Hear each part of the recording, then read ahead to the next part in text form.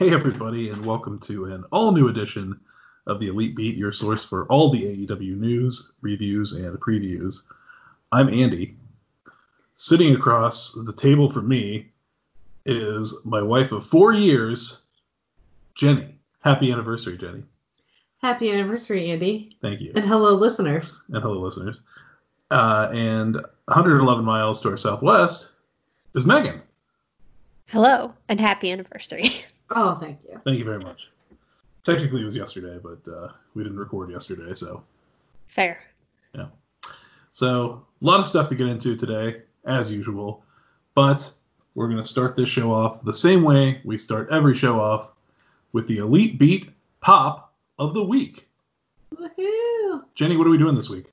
Well, Andy and I splurged because it was our anniversary. So we went with a Ruinart Brut Rosé. We've had this one before. Ruinart is the oldest champagnery. Like, full stop. Yeah, full stop.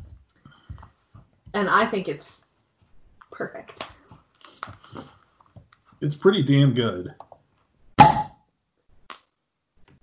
Satisfying pop. That is a very nice pop. It's been a while since I've Been a while. had a pop on the show. I got a little absorbed with the claw. Got a little crack heavy. Yeah. Megan, she before she fully processed what that meant, she just looked at me with wide eyes as I said crack to her. You accused her of drug usage, Andy. How dare you? I was confused. All right, well, Megan, what do you have down Cincinnati way? Oh, I get to be you this week and not have anything because I've already got this pre-opened bottle of Ledson that I started yesterday and have not finished. So Oh, hell yeah. Which one is it? it is the Sonoma Valley Petite Syrah from 2016, and yesterday it was very delicious. I anticipate it continuing to be delicious, but it won't make any sound when I open it. It might mellow out, because was it like real intense? It was. I bet it'll be a little bit more mellow today. Petite Syrah, I think, is like the most intense wine. I never thought I liked Petite Syrah, but I don't know if it's as I get older or what. I think I kind of like it. I thought you didn't like Syrah. You know what? I'm confused about what wines I do and don't like. Yeah, it could be that this is a Ledson. It could be that it's a Petite Syrah. It could be the combination. But I found that I really like this one, intensity and all. Yeah. But it's also more expensive than any of the wines I've been drinking recently. So that could be a thing, too. That's true. Yeah, I like a Petite Syrah, but it's very intense. But I do not like a Syrah. Okay. I think we also, there's a Syrah in our batch this Yes. one. I think there is. So I might try that soonish to try and compare. Because I'm going to be honest with you, I don't really know what the technical difference is between the two. I'm assuming Petite is lighter as far as like... No. Oh, see? I'm bad at it. It's a totally different grape. But a Petite Syrah is much more intense than a Syrah. It's not spelled the same either. Okay. Oh, you're right, because this is a S-R-I-R-A-H. Syrah is S-Y-R-A-H. Yep. So it's Okay. an entirely different grape. And then there's also Shiraz, right? There is a Shiraz, yes. But Yeah. yeah. But that's an Australian grape? So Syrah and Shiraz are the exact same grape. Oh, okay. It says much like Pinot Grigio and Pinot Gris are the same grape. Well, then, you're probably right. It's probably Syrah that I don't know if I like, because Shiraz is also kind of a toss up as far as like some of them I like and some of them I don't. Oh, I'm sorry. So in France, the grape is called Syrah, and in Australia, the grape is called Shiraz. So that's what... But it's the same grape. It's the same grape. Okay. But then a Petite Syrah is an entirely different grape. And that's the S-I-R-A-H, Syrah, right? Yes. Okay. And I guess apparently Petite Syrah is also called Durif, which is a totally different name. California wines name it Petite Syrah for marketing purposes. What grape is it, though? It doesn't tell me what grape it is. Let me see. And it doesn't tell me any, like, stylistic notes about it. Thanks, Vino. Durif is the variety of grape it is. Oh, okay. So it's just called Durif. Yeah. I've never heard it called that. Me either, but that's not outside of the... It's supposed to be outside of the U.S. It's because you guys are suckers for marketing. Durif doesn't sound like a very, like, nice grape that you'd want to be drinking. That's why they renamed it. Well, yeah. Well, okay, see, this is more education than I expected on the bottle that I had pre-opened, so... But I wanted to, like, hear the, like... What are some of the characteristics of it? It produces tannic wines with a spicy, plummy flavor. And what does Syrah do? Like SYR Syrah? Let's find out. Syrah produced medium to full-bodied wines with medium plus to high levels of tannins and notes of blackberry, mint, and black pepper. So medium-bodied. Yeah. And Petite Syrah is full-bodied. Which you wouldn't think. Listen to the... But it's not spelled the same. It's not like a little Syrah. But it is petite. You would think that would be a less full-bodied wine. I picture it as little in my head. Yeah. Are we ready to move on from the pop of the week? I think that's really interesting. Not all of this is going to make it in. I feel like Megan and I have had this conversation multiple times, and Megan hasn't quite sunk in. Did Megan get drunk before, during, or after? Yeah, I think so. Well, then that's why. We've had this conversation with Connor. Oh, yeah. Good luck with that. So, before we get into everything else, please give us a follow at the Elite Beat Pod on Instagram. And Jenny pointed something out to me this past week that we complain about WWE and we complain about AEW and how they've behaved during these COVID times, TM. But we never give any companies credit for how they're handling it. And so specifically what I wanted to do today was talk about New Japan Pro Wrestling, because they held a little press video. They just posted a little press video on their YouTube channel a couple of days ago to announce what their plans are. They haven't run a show since February. They shut down immediately. They did not run any empty arena shows in the interim to try to, keep things going. They didn't do any of that. They just kept their people safe and sound at home. And now that Tokyo is coming out of emergency lockdown, they are going to resume live events beginning next Monday. And so it'll be their first show since February 26th, which is just amazing when you think of it. Like WWE and AEW have been running combined four television shows a week this entire time, and more on pay-per-view weeks. But this will be New Japan coming back for the first time. They announced a series of shows for June and early July. They'll be taking place without fans before running July 11th and July 12th at Osaka-jo Hall, which will be operating at 1/3 capacity. So, for the end of this tour, it's looking like they're actually going to be able to run a show and have 5,000 fans in attendance. Wow. Which is super cool, I think. Things are going well in Japan? Yeah, they're out of lockdown. They're out of emergency. Okay, but I meant their cases are... I mean, we went out of lockdown and, without really... I feel like... much... Yeah, I think the Japanese are doing better with the social distancing and the mask wearing. Because, the mask wearing has already been a part of their culture since the SARS outbreak in 2003. Yeah. So then a couple days later, they put out policies and countermeasures regarding COVID-19 for wrestling events, first edition. Because, it might change. I'm sure it's going to change. I'm sure it's going to be a very fluid list. Yeah. So it's basically just saying what's going to be done for the wrestlers. Twice daily, taking their temperature upon waking up and going to bed, logging all that stuff. Wrestlers record the date, place, and people who are in physical contact as much as detail as possible when taking unavoidable actions, which would be a risk of infection. Trainers are kind of doing the same thing. And here is what the attendees must do for those last two shows. Make a legal declaration that they are complying with this policy. Wear a mask that completely covers one's mouth and nose.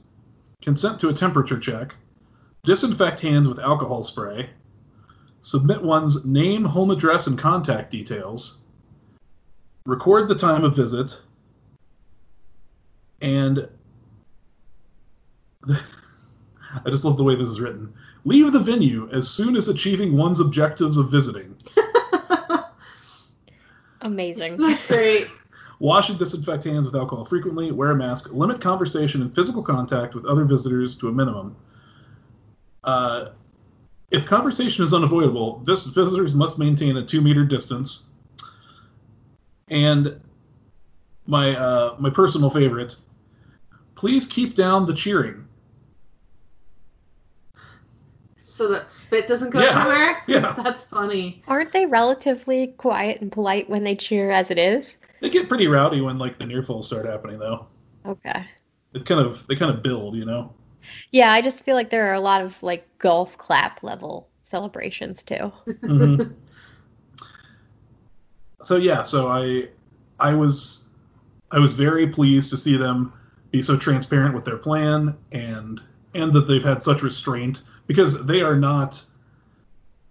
They are. There have been a lot of companies in Japan who have been running this entire time. Oh, really? Just with empty arena, like doing the same kind of thing that AEW and WWE are doing, like using other wrestlers as people in attendance or running just completely empty arena. But yeah, like there have been people running from like the day of lockdown almost. So yeah, so good for New Japan. This makes me want to support them, and yeah. So I thought we should. Jenny thought we should talk about that, so I'm glad we did. I have one question. I'm curious as to their TV setup. Yeah. Like what is it? Yeah. They have a weekly television show. And is that on? I don't know much about Japanese TV to know if it's more like a TNT or like a BBC, you know? It is. It's on like a network, but it's in like it's like 2 a.m. Oh, it's not like primetime No. TV? Okay. Now, have they been running like old shows or? I'm sure if they're running at all, it would have to be, yeah. Okay. I was just curious how that, because when we looked more into some of the contract stuff, I think Dave Meltzer had put some of the specifics for like the at least the WWE contracts. I think WWE had talked a little bit about like they're only allowed to have 3 shows or something like that are Not live. Something like that. Yeah, or recycled content. Yeah. So I was just curious if New Japan had been held any stringent type of contract stuff for their TV series.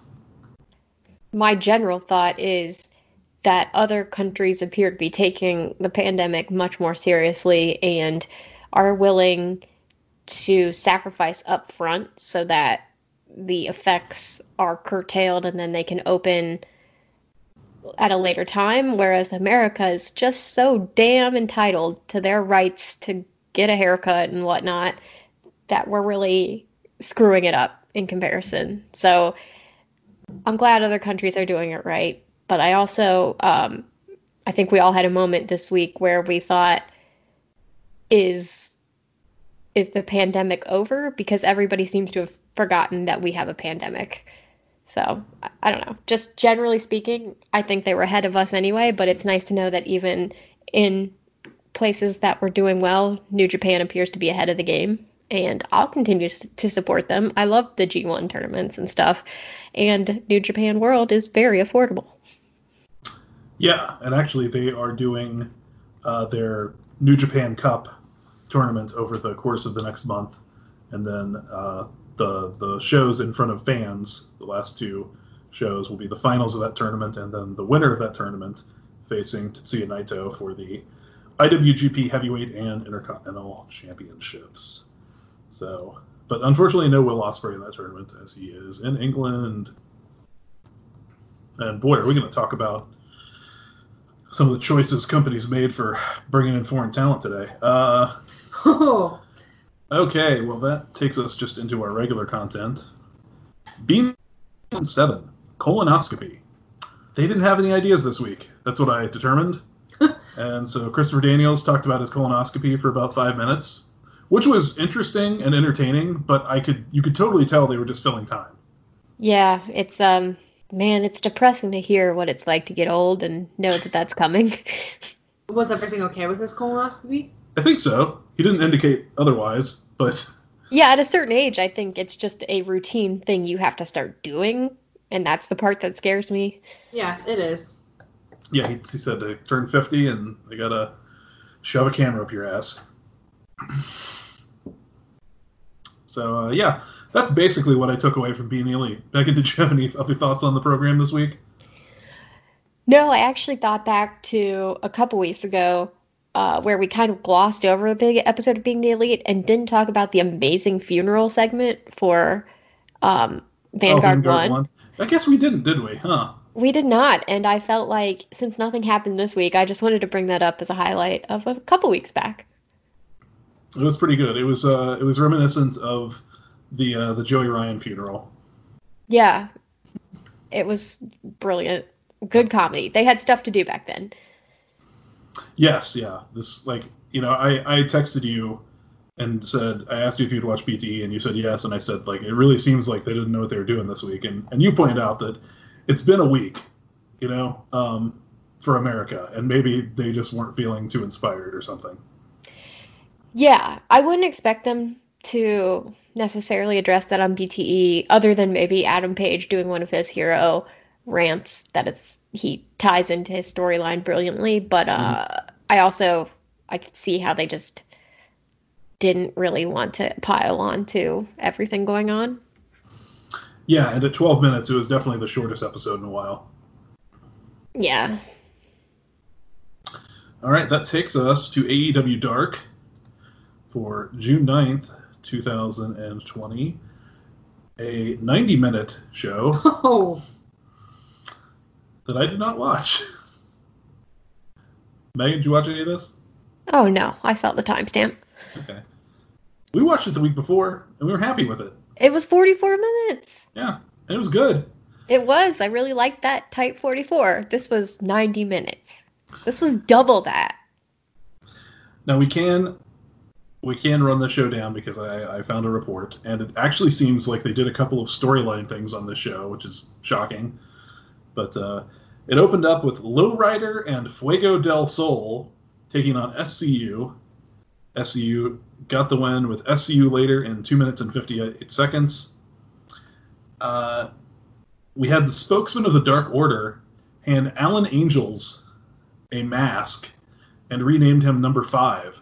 Then Brody Lee welcomed 5 to the Dark Order. So Alan Angels now part of the Dark Order.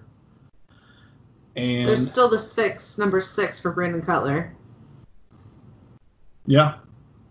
If they ever go back to that. I don't think they will. We had Lee Johnson versus 5, who was out there with Alex Reynolds, John Silver, and 10. And 5 beat Lee Johnson. Poor Lee Johnson. Poor Lee Johnson. They are going to have to do some major rehab on him when they decide he's worthy of having any sort of push. Yeah. Has he been signed? Lee Johnson? Mm-hmm. I don't think so. I haven't seen that post on social media that says Lee Johnson is all elite. I like him. Yeah. We had Musa and Brady Pierce versus Santana and Ortiz, and Santana and Ortiz won with a street sweeper in 5 minutes and 10 seconds. QT Marshall approached Dustin and Brandy and said that the tag match is now a singles match. And I don't know what that's a reference to. But Allie convinced QT that Dustin was a legend and therefore should sit it out. Oh, okay, so they were going to have a tag team match, and Allie was like, Dustin's too old. He then presents them both with a Natural Nightmare shirt that Allie designed that features QT in the middle of the shirt and a much smaller Dustin and Brandy below him. That actually sounds pretty funny. Yeah. We had Anthony Catania and Pineapple Pete versus the Butcher and the Blade. Butcher and Blade win 4 minutes with the full death. We have Zach Clayton versus QT Marshall. And QT wins, of course, 4 minutes, 28 seconds with the QT cutter, or the, what did something, Allie gave it some weird name last week on Dark. Something Apple. I don't remember. Okay, it doesn't matter. We had Sonny Kiss versus Christopher Daniels. That's right. A roster member versus another roster member on an episode of Dark. Unbelievable. Impossible. Daniels hits Angel's Wings in 8 minutes, 27 seconds to wins. When was the last time that happened? Last week. What was last? Oh, that's right, the tag match. Speaking of, Peter Avalon and Brandon Cutler are given yet another chance, taking on the Jurassic Express of Luchasaurus and Marco Stunt. And Jurassic Express win in 10 minutes and 28 seconds. That's a long time to put away the Librarian and the Dungeon Master. That is. Yeah. And in the main event, Robert Anthony versus John Moxley.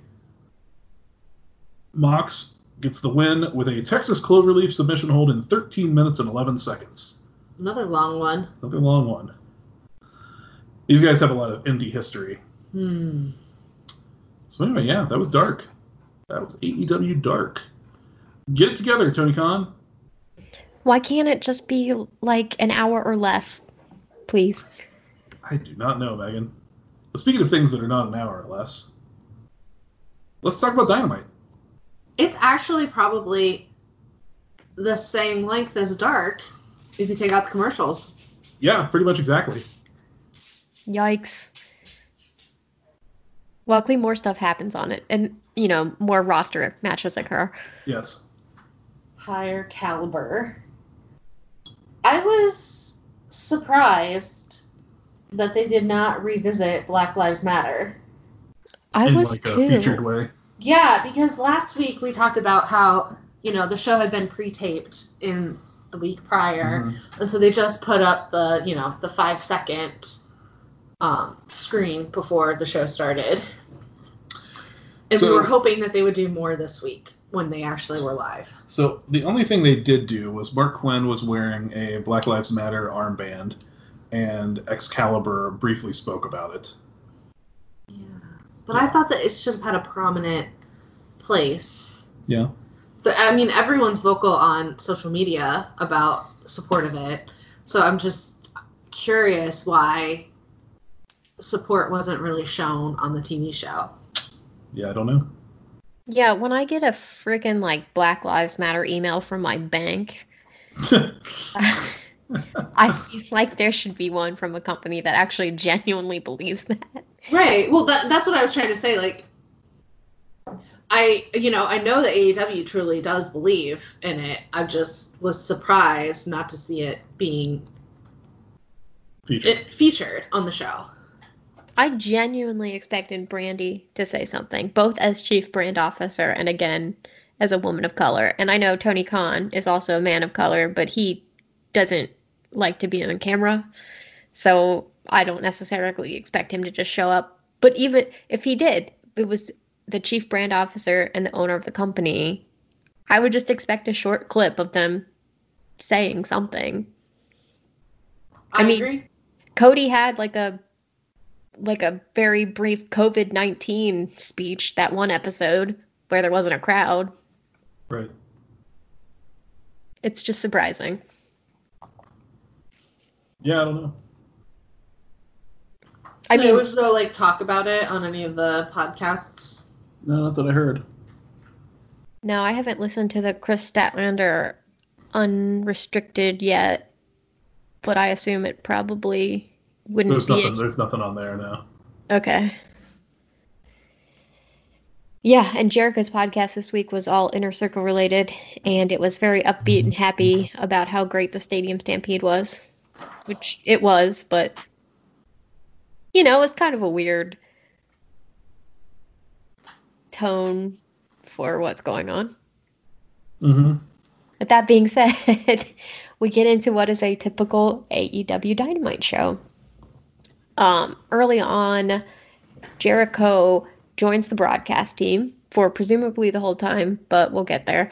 And he has his bat with him, and that briefly gets mentioned, but it'll come up again later. JR made a naming joke that I didn't get, but I feel like it's probably because it's old-time wrestling.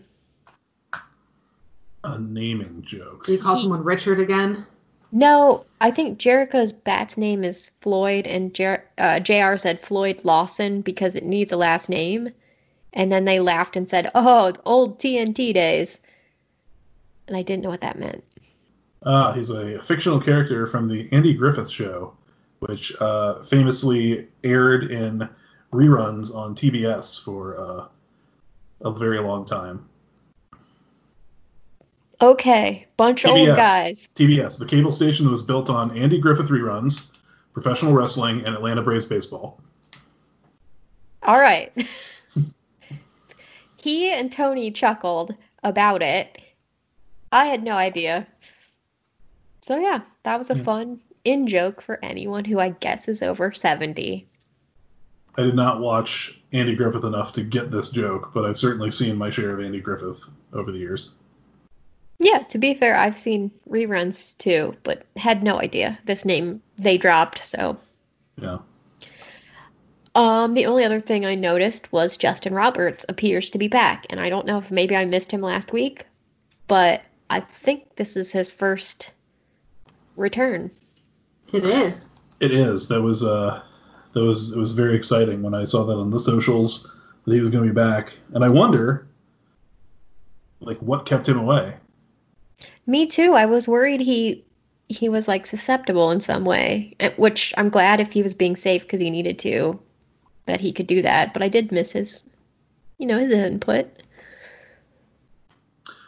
So I just clarified something for myself. So I was familiar with Floyd Lawson, but not by that name. I am just familiar with him as Floyd the Barber because he was the barber in the show in the town. Okay. And in 30 Rock, Jason Sudeikis' character, named Floyd DeBarber, is in fact a direct reference to the character Floyd the Barber from the Andy Griffith Show. Never would have gotten that. Yeah. You remember Floyd DeBarber from 30 Rock, though? Oh, yeah. Okay. Yeah, that was a show I watched when it was running. Right. Unlike Andy Griffith. Exactly. Okay, well, Floyd DeBarber. Good, solid reference. Let's go from a barber to a butcher and a blade. Whoa! Whoa, bam. That was a good transition, Megan. Thank you. Although I think a blade is a barber. Dang. Okay, but this is a scarier one, I guess. He's not that scary. I thought the Blade was an assassin. He's got the weird mask. That's why I thought he was an assassin. I thought the Butcher and the Blade were just both referring to like old-timey Gangs of New York style professions. Which I thought was like a mob assassin. Oh, okay. Well, that would be cool. In these current days, he's just a guy with a blade on his trunks. It's a switchblade, so that's pretty, threatening, but I think the Butcher's scarier if I had to pick one. I mean, he's definitely he looks more like a movie monster who could really fuck you up. He does. He does. Well, these two scary, scary men are having their match against FTR. Remember how they had some arguments going on last week, and FTR backed up what they said, and they beat these men. Specifically, Cash Wheeler got to pin the Blade after he and Dax did the Mindbreaker, which is apparently their finisher, and it's an assisted spiked pile driver. Yeah, it looks cool. It does. More pile drivers. I worry. It is a safe move if you know how to take it. It appeared the Blade Give did. it. If you know how to give it, sorry, yes. Okay. Unlike Pentagon. Yeah. Now, I'm interested, Megan. What did you think of this match as far as the quality of it? I thought the quality was good. I did spend a lot of it very nitpickily looking at times when FTR left the ground and thinking, well, you don't do flips, huh? I mean, they weren't flips technically, but they were high spots. So yeah, one of them, the hair one, did a drop kick. Yeah, which the drop kick, you know what? That's fine. You're going off the ground. But they did a move where one of them, actually I think both of them, got onto the top turnbuckles on opposite sides, and I wrote it. Okay, superplex into a flying elbow drop. And then I put in parentheses, seems flippy. Yeah. They did that spot in NXT. Which is totally fine. I guess I was just wondering where the line is drawn of no flips, just kicks, or whatever. I think the line is drawn at a full rotation of the body. Okay. I'm just saying, they got up on the ropes and they did some jumps. That wasn't the only time. I was being really nitpicky about that, and that's on me. I also noticed that they made a big show of always very visibly holding up the tag rope when they tagged each other in and out. Because, they talk a big game about that. So I felt like they were really rubbing it in your face. Yeah, JR acted like he was Jake Roberts watching Lance Archer there. He loves Jericho was very happy to point out the real tags to Jim Ross. Because that's his thing, right? Yeah, he's got a boner for good, solid tag work.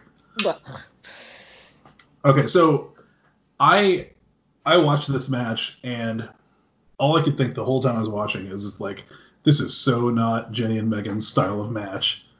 But I loved it, and I'm glad to hear that you liked it too, Megan, because I thought it was so. I just thought it was so solid, and so they don't do like flashy stuff in the way that the Young Bucks do, but they were kind of like they were doing the stuff they do at the same pace that the Young Bucks do their stuff. Mm-hmm. Maybe that's why I did like it, is because it didn't feel slow in the way that some of these types of matches do. Yeah. And that's generally why I check out of them, is because not much is happening and I get bored. No, it moved. Yeah. Yeah. Now, here's my question. Do you think... Actually, there's no outcome I expect. What do you think about the fact that these no flips, just kicks guys, for their first match, got put against other guys who are basically no flips, just kicks too? I don't know. I mean, maybe just stylistically they thought that would make for a good matchup. And the Butcher and the Blade are certainly a tag team that you can sacrifice for the greater good of getting FTR over. Yeah, I just thought they talked so much shit about the high flyers and how they don't follow the rules and stuff. Well, they can't. Pentagon can't get in the country right now, so they can't go after the Lucha Brothers. No, that's fair. And I wouldn't want them to come out and necessarily just wipe them out, because you have to have them win their first match. I just thought they could have found some flippy boys to maybe beat up, because that was their whole message. I thought it was surprising that they went this direction, even though it turned out really well. You could see them maybe beating on a private party, for instance, or something like that. Well, they've not brought that narrative into Dynamite yet. So you guys know that background? I don't.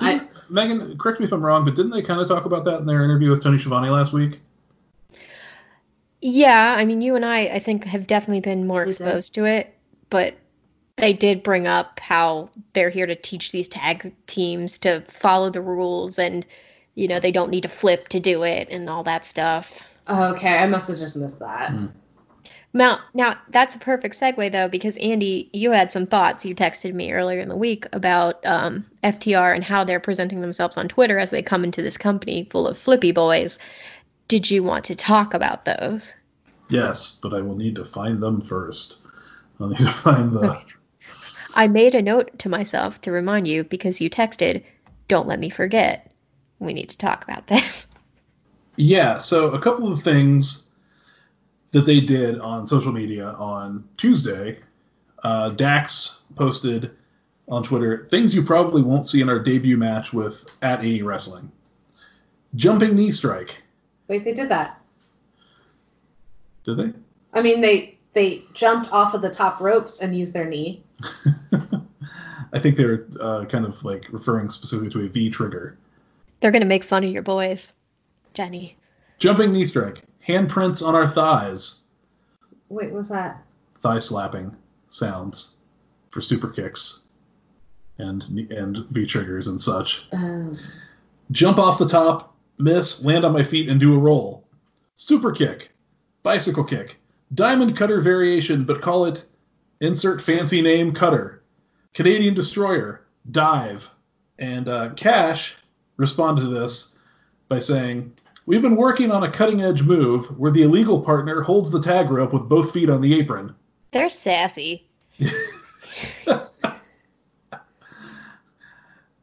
And Kenny Omega responded, "Just when I thought half my moveset was in peril, I think I might like these guys already." So he's playing along. Yeah, I mean, obviously he knows their game. He's a EVP. He was probably one of the people that arranged for them to come here. I just think it's funny how targeted their Twitter posts are. Now, the other thing I was thinking about is that the way they're playing this with like going on social media and criticizing the other teams in AEW and saying they don't know how to wrestle and the way they wrestle is the right kind of wrestling, I really enjoy it. I really like it. And nobody is ever going to be able to convince you that wrestling is real or that the results aren't predetermined. But I think what they're doing might create doubt about how they feel about their colleagues in AEW. So as a viewer, you might get a feeling like, oh, these guys really don't like each other. You know?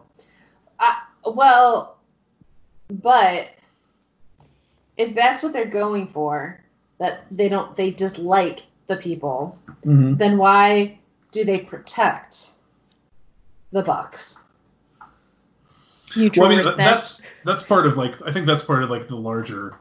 But they don't respect. They're showing that they don't respect the wrestling that these tag team partners are doing in AEW, and they dislike them. Yeah. It was kind of like, though, when Moxley was feuding with Kenny and people kept interrupting them when they were trying to have their big face-offs before their match, and they would both stop what they were doing at each other to protect each other, essentially, because that's the honorable way to have a fight. Right, but that wasn't them not respecting each other or not disliking each other or disliking each other. I think that FTR probably doesn't want any excuse from the Young Bucks as far as if they're going to have a match. They want them 100%, no excuses for if they lose, that sort of thing. Like, that doesn't necessarily mean respect. I guess that was the wrong word, but they love the rules, follow the rules. So if nothing else, they want this to be a clean fight. Yeah, I think it's added a really interesting dimension to an already really good tag team division. Jenny, what did you think of the match? Your first FTR match. Could be hotter? Could be hotter. Okay. The whole ring. Yep. But specifically FTR. Wow, all right. Already felt that about the other side of the ring. Yeah, sure. That's my official. No thoughts on the match quality or anything though? I mean, it was fine. Like the pacing was good. So I appreciated that. Yeah. Like I like more fun moves than they were giving, but at least it wasn't slow. Yeah. Okay. And I do like that, was it Jericho who said that FTR stands for follow the rules? I do like that. Mm-hmm. I'm a rule follower as well. Yeah. And FTR said that themselves to Tony Schiavone last week. Huh. Yeah. And Jericho yelled at Tony for saying the F word on television last week. Oh, man. Yeah. Which is hilarious considering Jericho's potty mouth. Mm-hmm. Jericho was a real treat on commentary, but I'm, you'll get to it, but I'm glad that he was only there for half the show because it was a lot. He was dialed up. Yeah. in a way. He was going at such a volume that I knew immediately that he wasn't going to be there the entire night. He had to make himself known. Also, Chris, stop trying to make Flim Flam happen. Right? I thought the same thing, Megan. Thank you, Jenny. God, it's just like fetch. Yep. And he talks about it on his podcast, which is why I think he should just let it go, because it seemed like he acknowledged it's not gonna happen. Yeah, they didn't even bring out a shirt. Like, no, they didn't. What are you trying to do here? You're not even selling a shirt. It's a gimmick. You never know.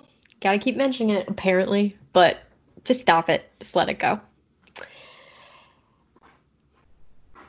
Well, if that's all we got as far as the content of the match goes, we'll move to afterwards.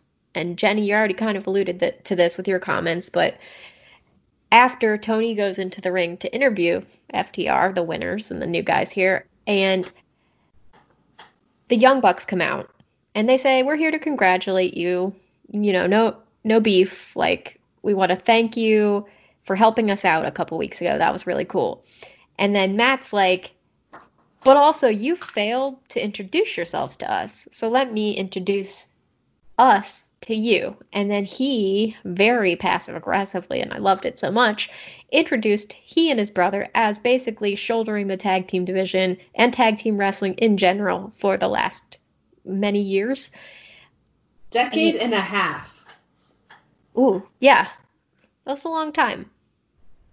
Yeah, I would hear that. Wait, I'd question decade and a half. I'd say decade. I wouldn't have that wouldn't have made me raise my eyebrows at all. Mm-hmm. Yeah, but the extra half yeah. was like, really? Yeah. Well, in wrestling, you always have to add that little extra. Yeah, you can never just be truthful and honest in wrestling, apparently. No, you got to take the truth and you got to turn it up a little bit. So, right. They do this intro and... Did they come off a little bit heelish to you? Yes, they're turning heels because of Matt's weird energy. I've been telling you this for months, and it's going to happen because they want FTR to be faces, but they would need to feud with the Bucks. So FTR is coming off just slightly heelish, but the Young Bucks are coming off more heelish so that they can make the fight work. Okay. I'd be willing to agree. I mean, at the same time, I don't know. Their reaction to me, maybe I'm heelish. It just seems natural, though, because these guys rolled in and started shit-talking the tag team wrestling at this company where tag team wrestling's kind of a big deal. Mm-hmm. And so, I don't know. Being a little miffed about that seems like a natural reaction. Well, it's like any new employee coming in and being like, well, you're just fucking everything up. Why would you be doing all of this and trying to make all these changes? And it's like, well, it's been going okay. Yeah. So I understand the reaction. I could see it being heelish, but I could also see it being the normal reaction, an understandable reaction. It doesn't super matter because they did this, but then like shortly into this, before FDR has any time to respond, the Butcher and the Blade get back up and start attacking them. And FDR actually turns around and comes to their rescue. So, positioning-wise, that's where we're at. And then, out of nowhere, Jimmy Havoc and Kip Sabian decide they need to get into this fight. And they come and start attacking FDR, who are attacking the Butcher and the Blade. And the Bucks then turn around and save FTR. So we've got a lot of back and forth here. And by the time all this is happening, Kenny has a time to run out, and Adam has time to saunter out in his jeans and button-down shirt with his whiskey in his hand. So they're there to help their friends, but by the time they actually make it out, the fighting has pretty much been broken up. And there's a lot of tag teams in the ring. Just saying. Adam's shirt was awesome. Perfect. Very cowboy. Did you expect that? I don't know. Like maybe this is just my WWE brain going, but before Hangman and Kenny came out, I kind of just expected them to do a reset and restart the whole thing as an 8-man tag team match with the Bucks and FTR on one side against the Butcher and the Blade and the Superbad Suicide Squad. Yeah, I mean that would have made sense, and that it totally was the WWE formula, which like my brain went to the same place of we've got good guys and bad guys out here, so let's make a big old giant match. Yeah, but it was not to be. So I wonder if we'll get any kind of like. Well, I guess we know. Next week we're getting the Young Bucks versus Sabian and Havoc. So. Yeah, out of all the teams that were out there, that's a weird. Well, it's a first time match, so I think that's probably why they're doing it. Yeah, I guess Sabian and Havoc. It was like, okay, but why are you in this fight? Like. Yeah, they're a lower caliber. Yeah, it was. Well. I just actually, you know what? Never mind. Now I was gonna say because they were wrestling Hangman and Omega last week, but Hangman and Omega hadn't come out yet, so yeah. Yeah, it just seemed like they were there to make trouble, but there wasn't any real background of that other than Butcher and the Blade are heels. So I guess you have to have your heel teams come out to be on their side. It would just seem random, and now they're the ones that got put into a tag team match. So I'm not upset. I think it'll be a good match. It's just not the outcome I expected. I think Sabian especially will work pretty well with the Bucks. Oh yeah, very flippy. All flips, no kicks. Turn it around. Did you notice that on their new music they still have like an approximation of "Say Yeah" at the very beginning? Yes. That made me happy. Yeah, I was listening to it. I'm like, okay. I hope they don't get sued over that. I assume it's different enough. I mean, WWE spent years doing like sound-alikes for Nirvana and Red Hot Chili Peppers and all kinds of stuff like that. No, that was right? WCW. Oh. Yeah. We're going to get a close-up of the FTR boys singing. Dun dun dun dun dun dun. It's different. I don't know if they got sued, but I remember Dave Grohl was unhappy about the DDP having "Smells Like Teen Spirit." I can see his case, but it was different enough apparently that legally. Yeah, you should listen to it sometime and see how different it is.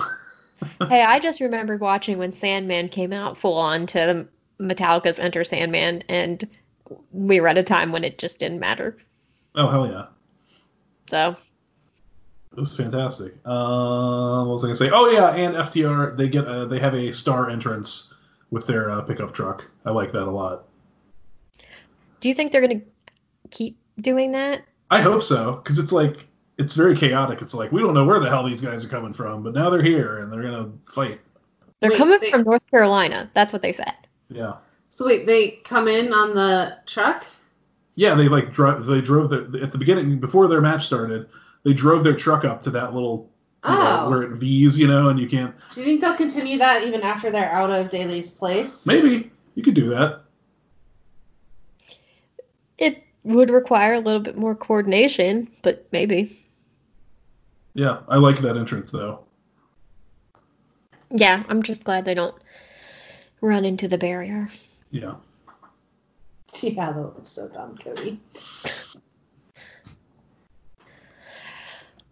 All right, if you two are ready, we'll go backstage, where Dasha speaking to the Natural Nightmares, and this includes QT's new girlfriend, Allie. QT and Dustin have a match against Kenny and Adam next week, and it's for the AEW World Tag Team Championship. And as they're standing here talking about it, Allie is wearing her Natural Nightmares jacket that QT gifted her, and Brandy notices this and gets really mad. Says, like, what is she doing wearing my family's logo? And QT's like, well, she's my girlfriend. so she's part of the family. And Dustin, he's like, look, QT, you need to focus. This match coming up is for the titles. I need you to be with me. I need you to focus on getting this done. And to do that, you need to forget about her for now. He points to Allie, and he says that she won't be ringside during their match next week because she's a distraction, which I don't really know if he can enforce that. She looked like she didn't really think that was going to be the case. No, she didn't care. No. And QT is such a pushover. And so as long as you don't literally try to Hurricane Rana someone in front of the referee, you won't get kicked out anyway, so. That's true. If she does try to Hurricane Rana, like Adam, he'll just stop and say, what do I do? Yeah. Let's just recreate that spot for all of his matches going forward. Great. What a great spot. So good. But yeah, we have that match coming up next week for the titles. This segment is followed by a match with Penelope Ford and Nyla Rose against Chris Statlander and Hikaru Shida. And Penelope and Nyla get the win when Penelope pinned Shida with the Fisherman Suplex. But it's after she has also hit her in the head with the Women's World Championship belt while the ref was distracted. So, a bit of an asterisk by that win. I would say so. That damn Kip Sabian grabbed on Shida's leg too, and to distract her, and then, like you said, the ref, and then the belt shot. It was really unfair. Yeah. Well, they're heels. They don't play fairly, and if Kip's around, you know some shenanigans are going to happen. Yeah, I thought the match was very good, though. I thought the tag match was great. Nyla did an awesome. She did her draping, like, knee drop from the top rope over the end, but she had both.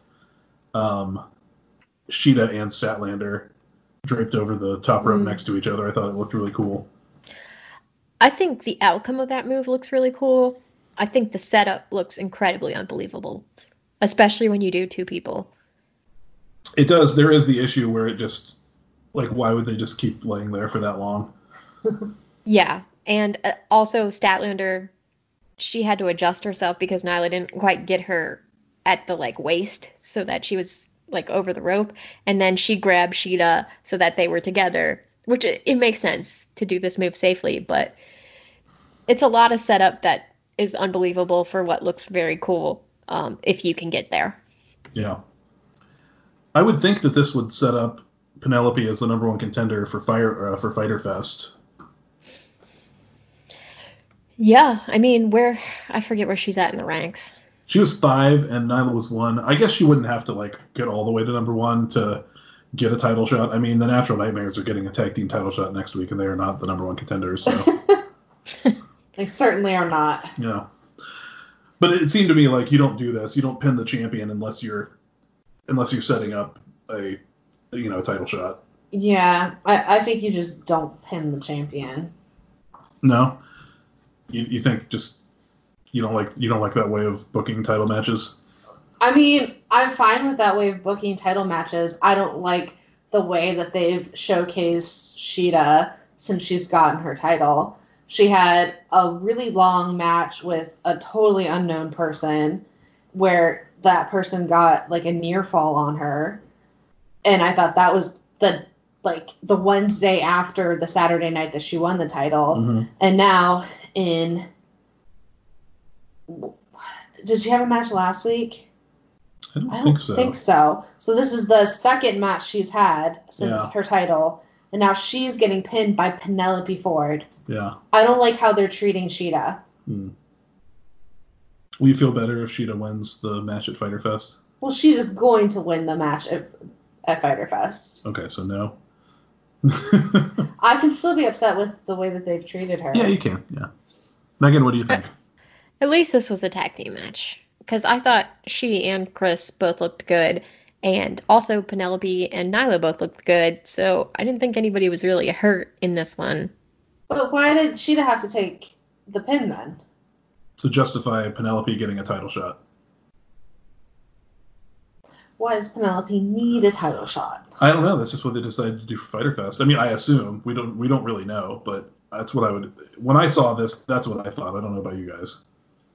Yeah, and I assume because we've already seen Nyla and Sheeta have a couple and they matches. Want to build the Chris Statlander for the next pay-per-view, not.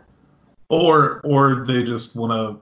Maybe you're not. Maybe you're waiting for the Sheeta Nyla rematch for All Out or something. And plus, also, it didn't bother me that much because Penelope cheated like crazy too. But she still got the win, and wins matter in AEW. That's true. They do. And it doesn't have an asterisk next to the win. They should. Their win should be taken away if they cheat, or there should be an asterisk of cheated for this number. I can't argue with you there. There's no instant replay. This isn't a stadium stampede. Good match, though. Yeah, I enjoyed it. I thought it was really good. Yeah. The women's division's coming along. It's getting better. Yeah. Mostly because of Sheeta. Yeah. Nyla's a lot better than she was last year. Oh, yeah. Because after her tour in Japan, she got so much better. Yeah. Because it was rough when she started. The very beginning, yes. Remember when she almost dropped and killed Michael Nakazawa? I do. Yes. Yeah. That was very scary. Megan, are you going to tell us about the greatest celebrity crossover in the history of All Elite Wrestling? I am, but before I do that, I did want to give JR credit. Okay. Because I don't want to be accused of being, biased. He did make a comment this time during this match, and he said, Penelope's very attractive, and the problem with that is that sometimes, if that's all you see, you might fail to recognize her talent as a wrestler. And I thought, wow, JR, that is not what I would have expected you to say, but good for you. Jenny noticed that comment too, and I think she took it a different way. Uh-oh. Well, because then, I don't remember who said it. It was like Brad Pitt, and how Brad Pitt was treated unfairly. And I was just like, Brad Pitt was never overlooked for his looks, but Andy told me that apparently he was at the beginning of his career. I feel like he also wasn't as good of an actor at the beginning of his career. Yeah. He's still hot, but I think he's come a long way. I just didn't think it was a fair comparison to compare to, like, a pretty man versus, like, what women have had to deal with for centuries. I think it was just an offhanded comment by Jericho or whoever, Yeah, I was fine with. I liked JR's comment, but I think it was Jericho who then like compared it to Brad Pitt. That I was like, Right. Look, he's got to get a lot of stuff in before he's taken out of this position. Okay? That's right. And Chris Jericho, the rock star who doesn't know the difference between a bass and a guitar. He's a lead singer, Jenny. He doesn't need to. JR had to correct him on that. I think that was for the Butcher. Yeah. Andy Williams, bass player for Every Time I Die. Wow, he should have gotten that. Okay, but let's just, JR, you're coming along. I think between this and your Twitter interaction with Sonny Kiss, I feel like you're growing. So I like that. You too. Now, as Andy mentioned, the greatest celebrity crossover. Darby has made a video. Because, of course, he has. And this is a black and white video of him attempting to skateboard. Of course it is. It has to be black and white, otherwise it's not dramatic. We see him in the camera frame, and he says, I'm still not medically cleared to wrestle, but I don't give a fuck. And so he turns as if he's like going to go do something. And then the camera shoots over to his pal Tony Hawk just standing there. And Tony Hawk grins and goes, you don't have to be medically cleared to skate. Go ahead and have fun. And then we God damn. This, to me, this is the biggest star who's ever been on AEW. I mean, technically, yeah. Well, where do you put him up against Tyson, though? Oh, God. He's a bigger star to me than Tyson is. Yeah. I mean, though I will say, both he and Mike Tyson, the most joy they've ever brought me is through video games. So, What was Mike Tyson's video game? Mike Tyson's Punch-Out. Oh, okay. Had his name in it, just like Tony Hawk's skateboarding. Yeah. Darby has to be in the new Tony Hawk game. Is he good enough to be in the new Tony Hawk game? It doesn't matter. Bam Margera was in some of the Tony Hawk skate games. This is true. The Jackass boys made it. Yeah. Yikes. And while Bam Margera, I think, was a fine skater in his day, he was not like a world-class skater, the likes of Steve Caballero or Kareem Caldwell. But I was so excited to see Tony Hawk. I love Tony Hawk. I follow him on Twitter. He's a great follow.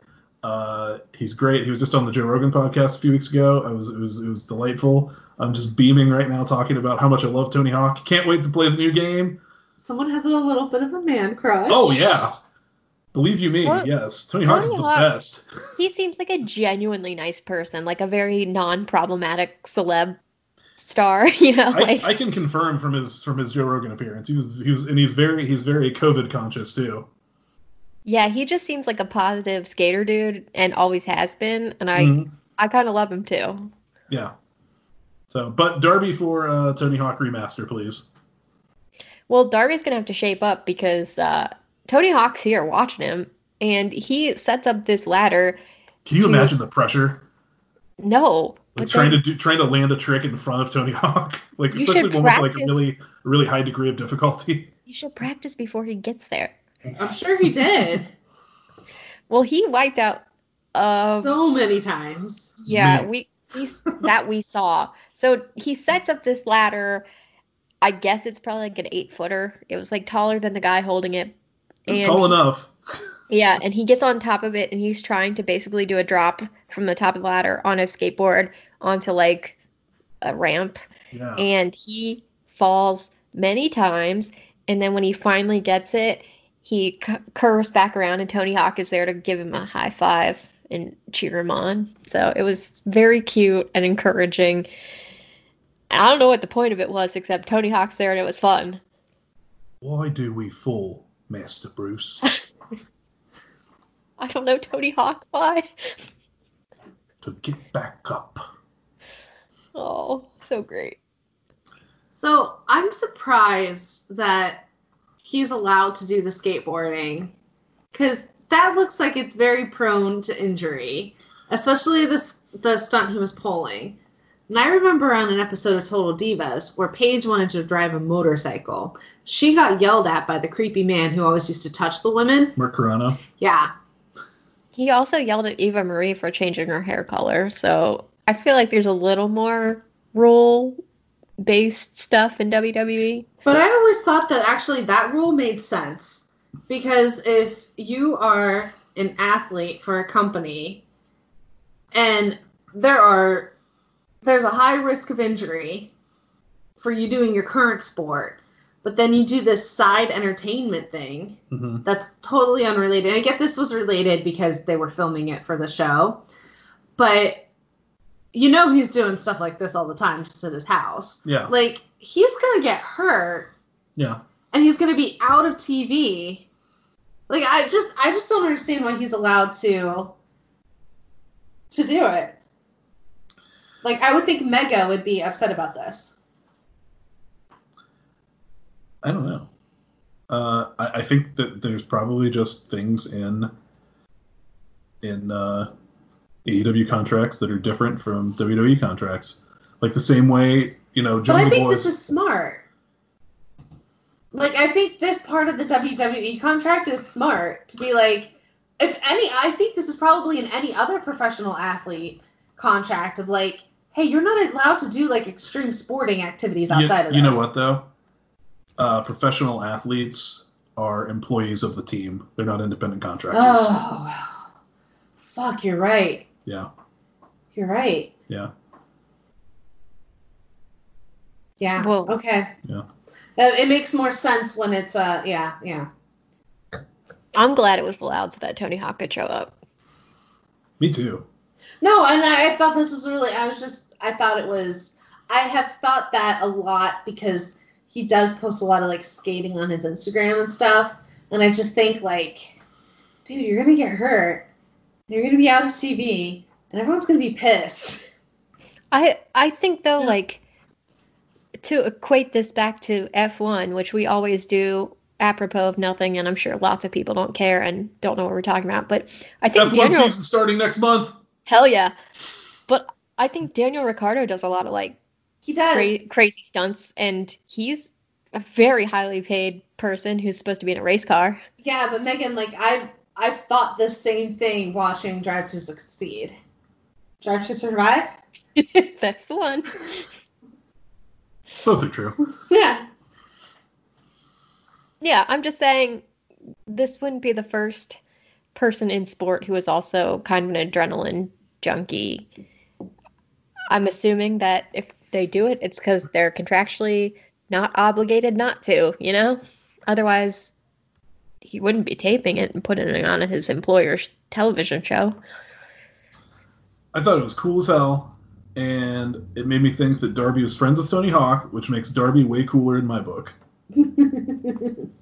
I'm pretty sure he talked about doing a Tony Hawk, like Tony Hawk saw one of his videos and reached out to him back in the day, and he did something for one of his shows or like some sort of segment.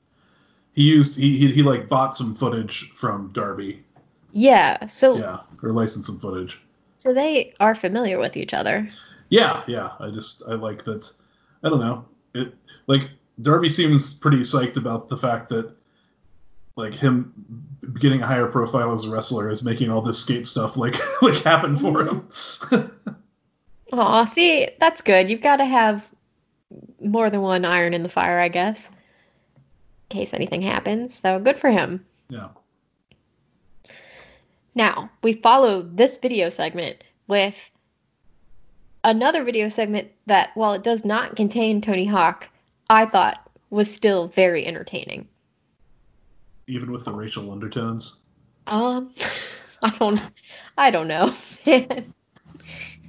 I don't know. Let's just talk about what happened.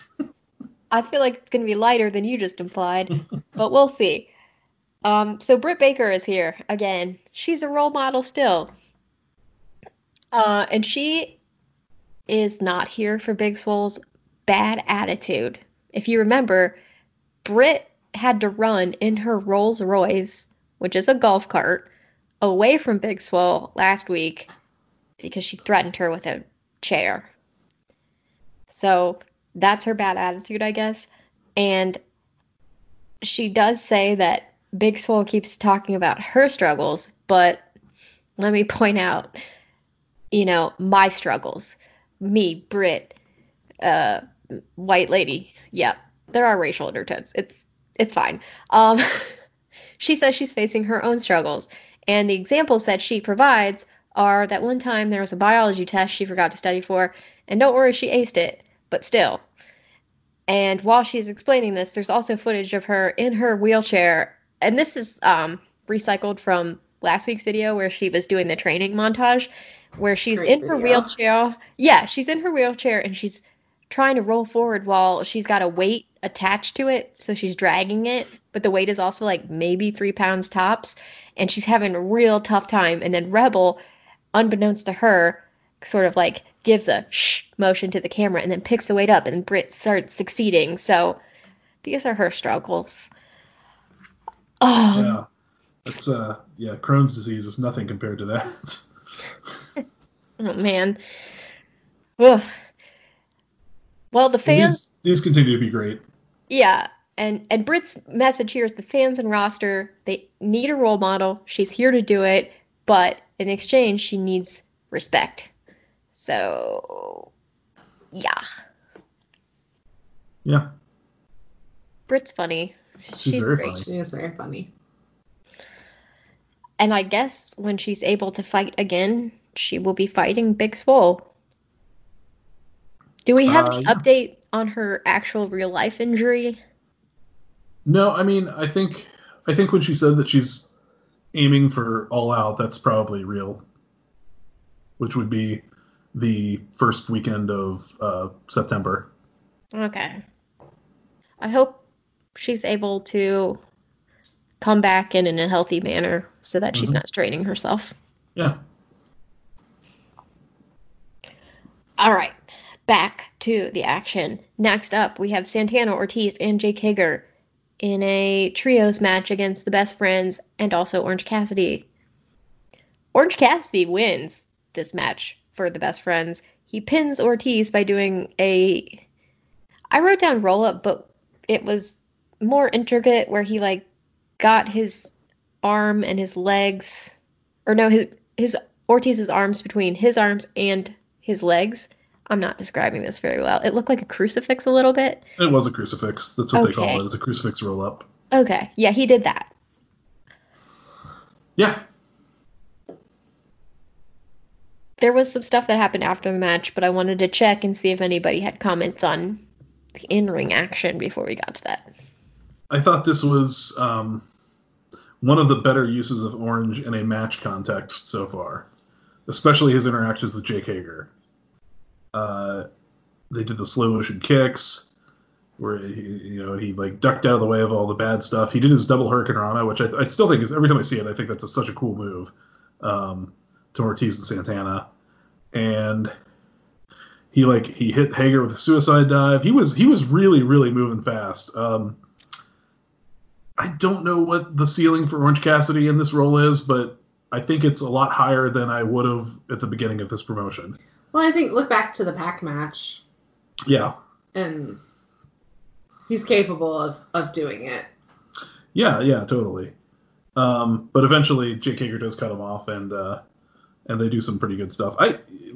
Chuck and Trent were like pretty much non-entities in this match, to be quite honest. But it was really the Orange Cassidy show.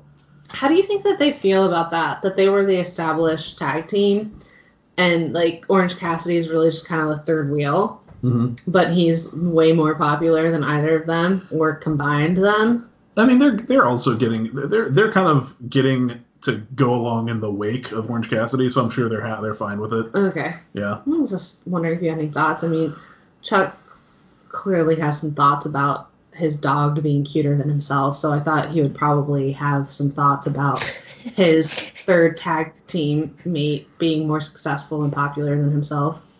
Yeah. He also has thoughts about his dog's penis being unacceptably small. Oh. I was going to ask Jenny if she worries about Chuck's self-esteem, but I bet not anymore. He's just so mean to his dog. I wonder why she sleeps with my friends. Yes. Oh, speaking of licensed music being used by wrestlers. Yeah. No, I really enjoyed the match. I like Jericho is obviously really good on commentary, hyping up his boys and everything, and very unhappy about the continued existence of Orange Cassidy. Yeah, he just cannot deal with that, which I think you covered all the high points of the match as far as the Orange Cassidy and Hager stuff, which was the focus. Poor Trent spent a lot of time getting beat up, and I think Chuck existed on the outside for most of the time. So it's after the match that things happen. Orange gets his pin, and then Jericho jumps up from the announce table and races out to help his boys. He's got the bat, and all of the people in the match and Jericho immediately turn on the Best Friends and Orange. Jericho starts pulling bags of blood oranges out from under the ring, which is wild to me. They were prepared, I guess, for something like this to happen. He knew. He saw the match lineup for tonight. So he has these individual bags of oranges, and he's pouring them into this larger, what looks like a mesh laundry bag, so that a lot of them are collected. They claim it's about 20 pounds of oranges, and he takes this bag and he uses it on Orange, who also incidentally has gotten split open and is bleeding, and they say it's because Jericho hit him with the bat earlier. He he hit all of the members of the Best Friends with his bat, but Orange is the only one who comes away bleeding. And so Jericho cut himself. They claim it's coming out of his ear. I don't know. I didn't look. It was gross. But Jericho hits a bloodied Orange with his 20-pound bag of blood oranges to drive this message home. And once he's done hitting him, he dumps the bag onto him. The oranges go everywhere, and then all the members of the inner circle grab them. Jericho takes a big bite out of an orange as if it's an apple, like through the skin, and then spits it all out, which was all very fun to see close up. Meanwhile, the rest of the inner circle are just squeezing these oranges so that the juice goes on to Orange Cassidy, which I thought was excessive because, my God, that acidic juice going into an open wound, it sucks in real life, you know? So, I don't know. It was a lot. I actually kind of thought this went on longer than I needed it to. I was okay with the length of the beatdown, but I want to say about the blood. I assumed that the blood was real because if you're gonna do a blade spot in that segment, you do it after the oranges, not after the bat, because the orange, like the big shot, like getting hit with the oranges is like the big climactic shot of that angle. So you think Jericho really did maybe accidentally hit him a little too hard with the bat? Yeah, that's what I'm assuming. Oh, he wasn't being careful. Well, accidents happen. Like Syrah and Shiraz, blood oranges are really Cara oranges. What oranges? Cara, Cara. Cara? Okay. Cool, thank you. They're also delicious. Why is that in your head? I just know what that type of orange is called. Okay. Because I've tried to do mimosas with that type of orange. Oh, it didn't work out as well, did it? It didn't. No. Yeah. Listeners, not as good of an orange juice. I remember that. The blood orange mimosa was not a winner. But blood orange IPA, very good. I think for sure now, Jericho versus Orange at Fyter Fest. Okay. Don't you? Yeah. I mean, Jericho has taken a very strong stance against Orange. Like, he really annoys him for some reason, even though Orange doesn't really do anything. He walked in front of that. I would argue that's not doing anything. He could have walked behind the camera. I guess he could have. I don't think he even noticed he was on camera. That's how little he's paying attention. He was just looking at that TV. Yeah. To do his WWE, look at that TV. Oh, yeah. He, got distracted by a shiny thing, and now he's getting punished for it. I don't know if I said this last week, but don't watch the Orange Cassidy episode of A Shot of Brandy if you want the mystique of Orange Cassidy to continue. Oh, okay. He's out of character. He talks a lot. Unlike MJF, he breaks character. Yeah, yes.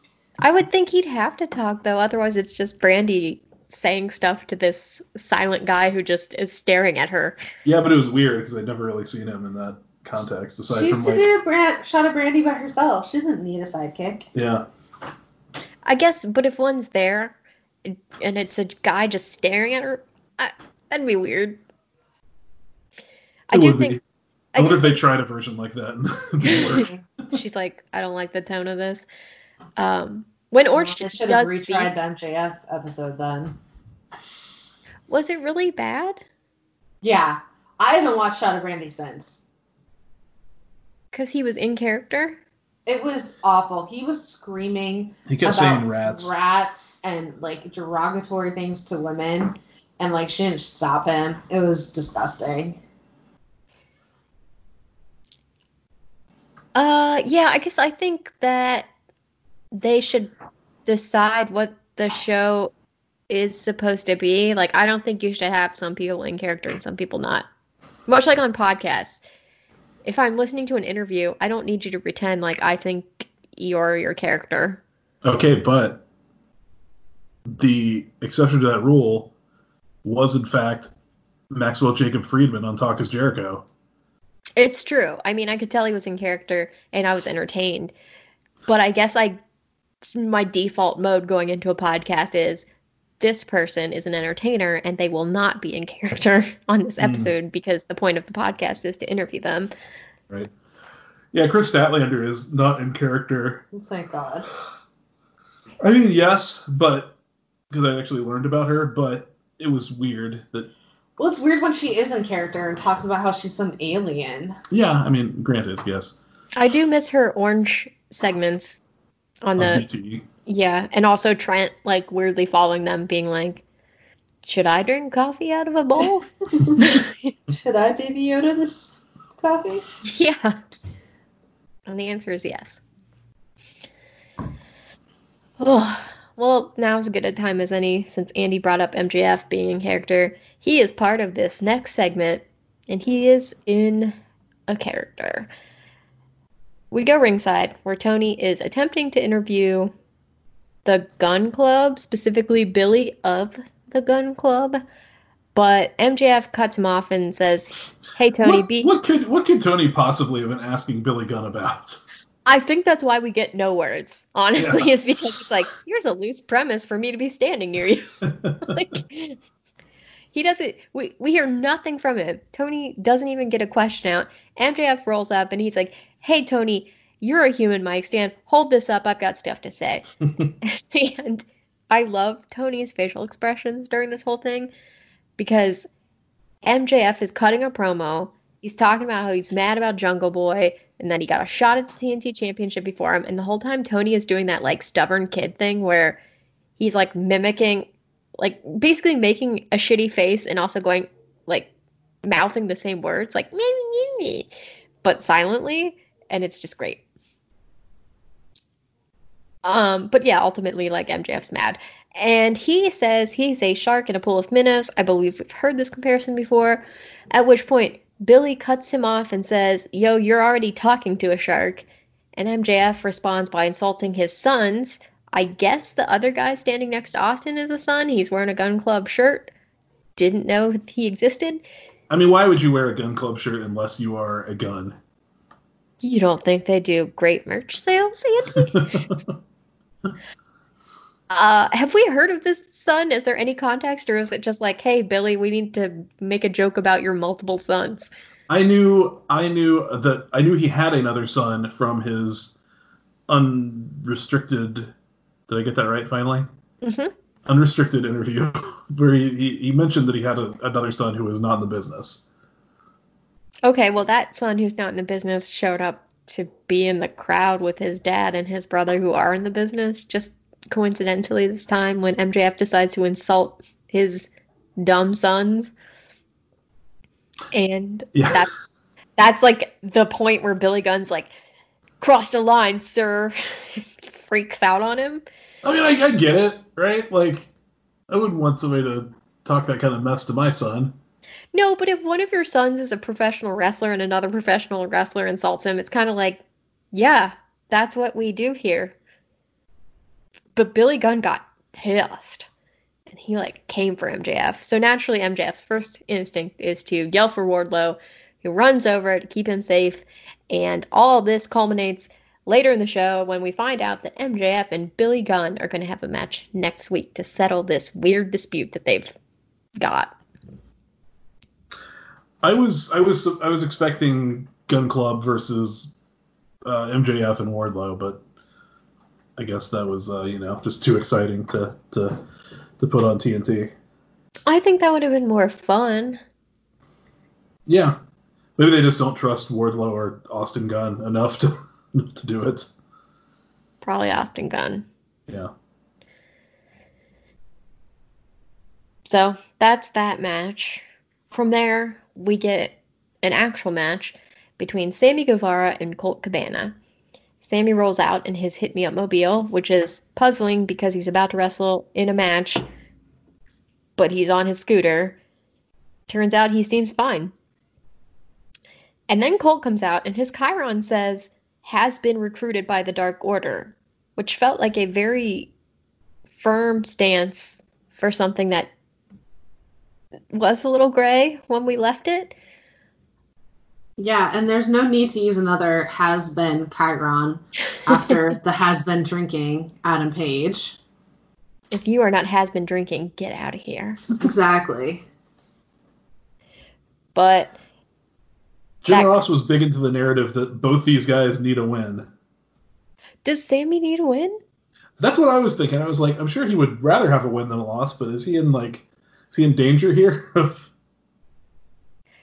Yeah, I thought that too. It's like, I don't know, Sammy's coming off the Stadium Stampede. He's in a super group in this company. I think he's probably fine.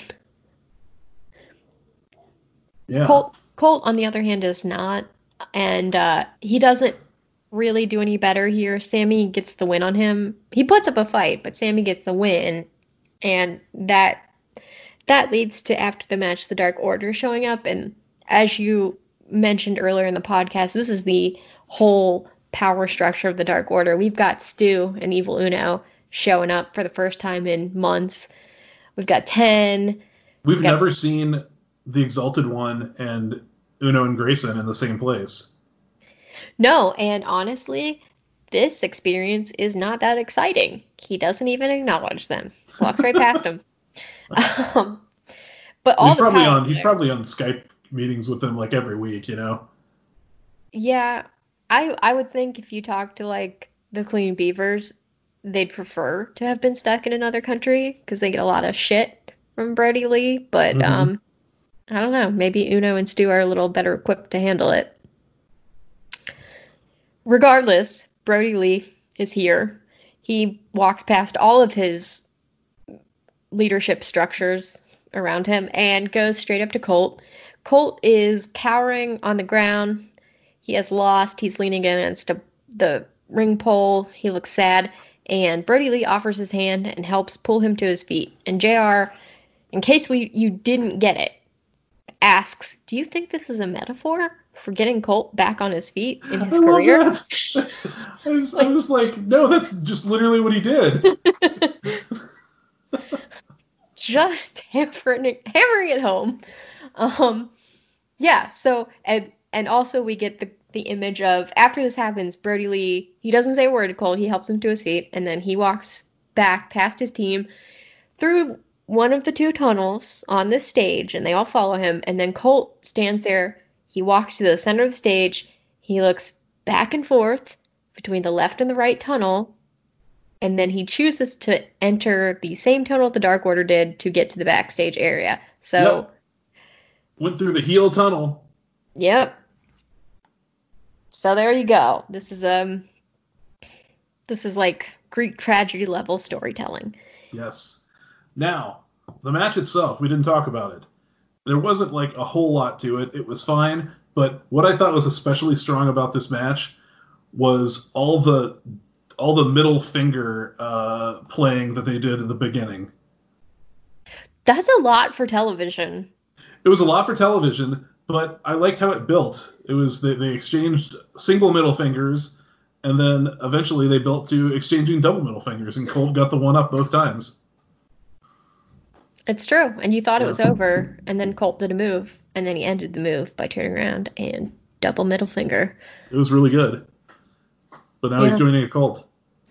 Well, that's what happens. They did highlight that Sammy's 26 and Colt's 40, so maybe Colt has a reason to want to join a cult. It's old age. I feel like most old people don't join cults. I feel like it's like the young and, idealistic people that get sucked into cults. Well, in this career, Sammy has more upside than Colt because Colt's 40 and, if you haven't made it yet, what else do you have to do besides join the cult? Like, buy a lazy boy, get yourself some cable.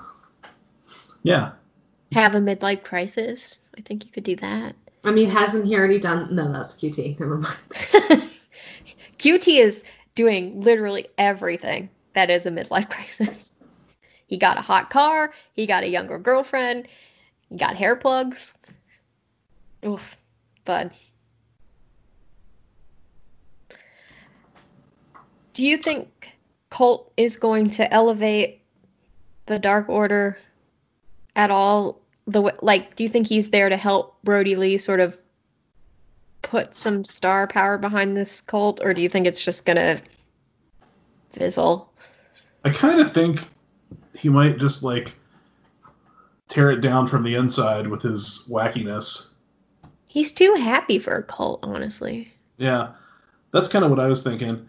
But I also think that there's the potential for him to like be kind of under their sway for a while. And in that case, I guess it would boost the star power a little bit. Although I have to say, when they were all standing out there, it did occur to me that, like, oh, this is like the coolest the Dark Order's ever looked with all of the guys.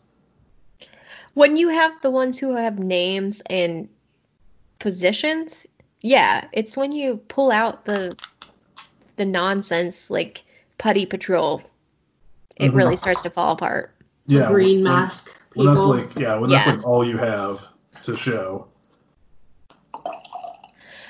I could really be okay with another attempt to make this cult thing work. I think their promotional videos with their spokesperson is great.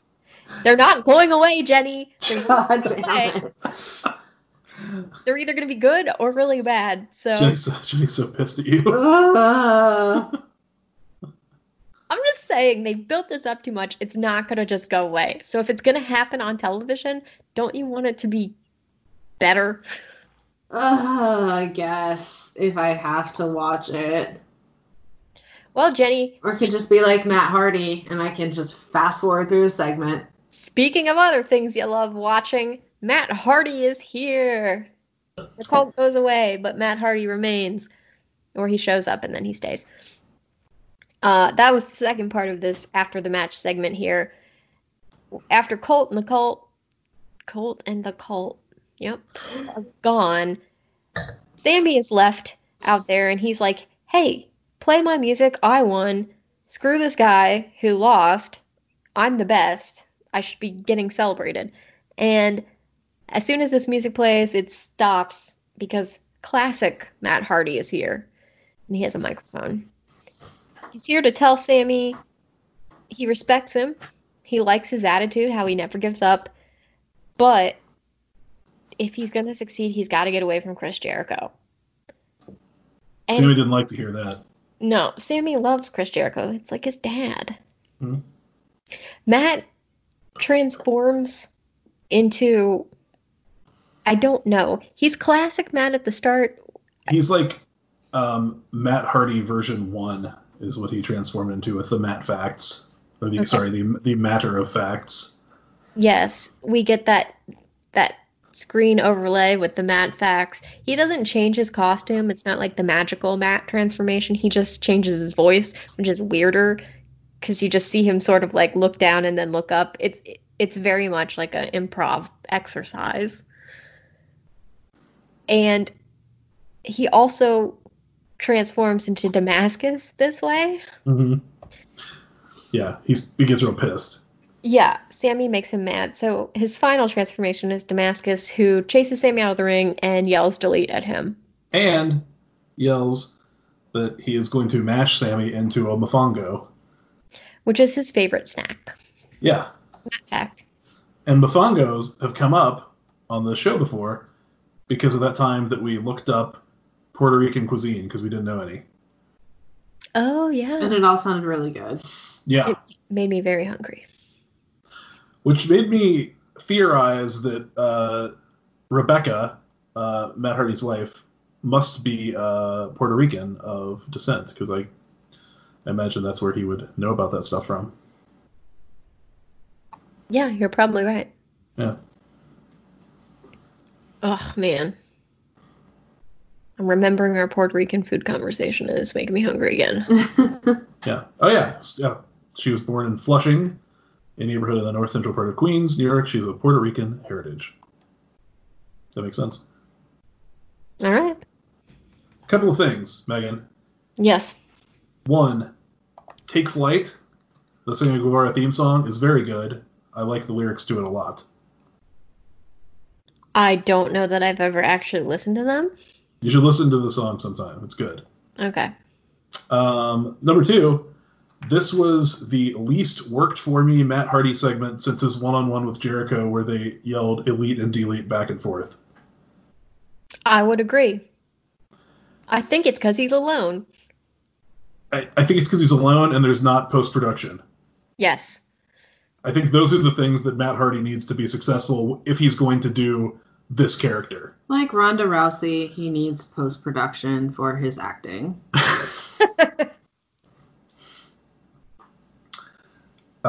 Yeah.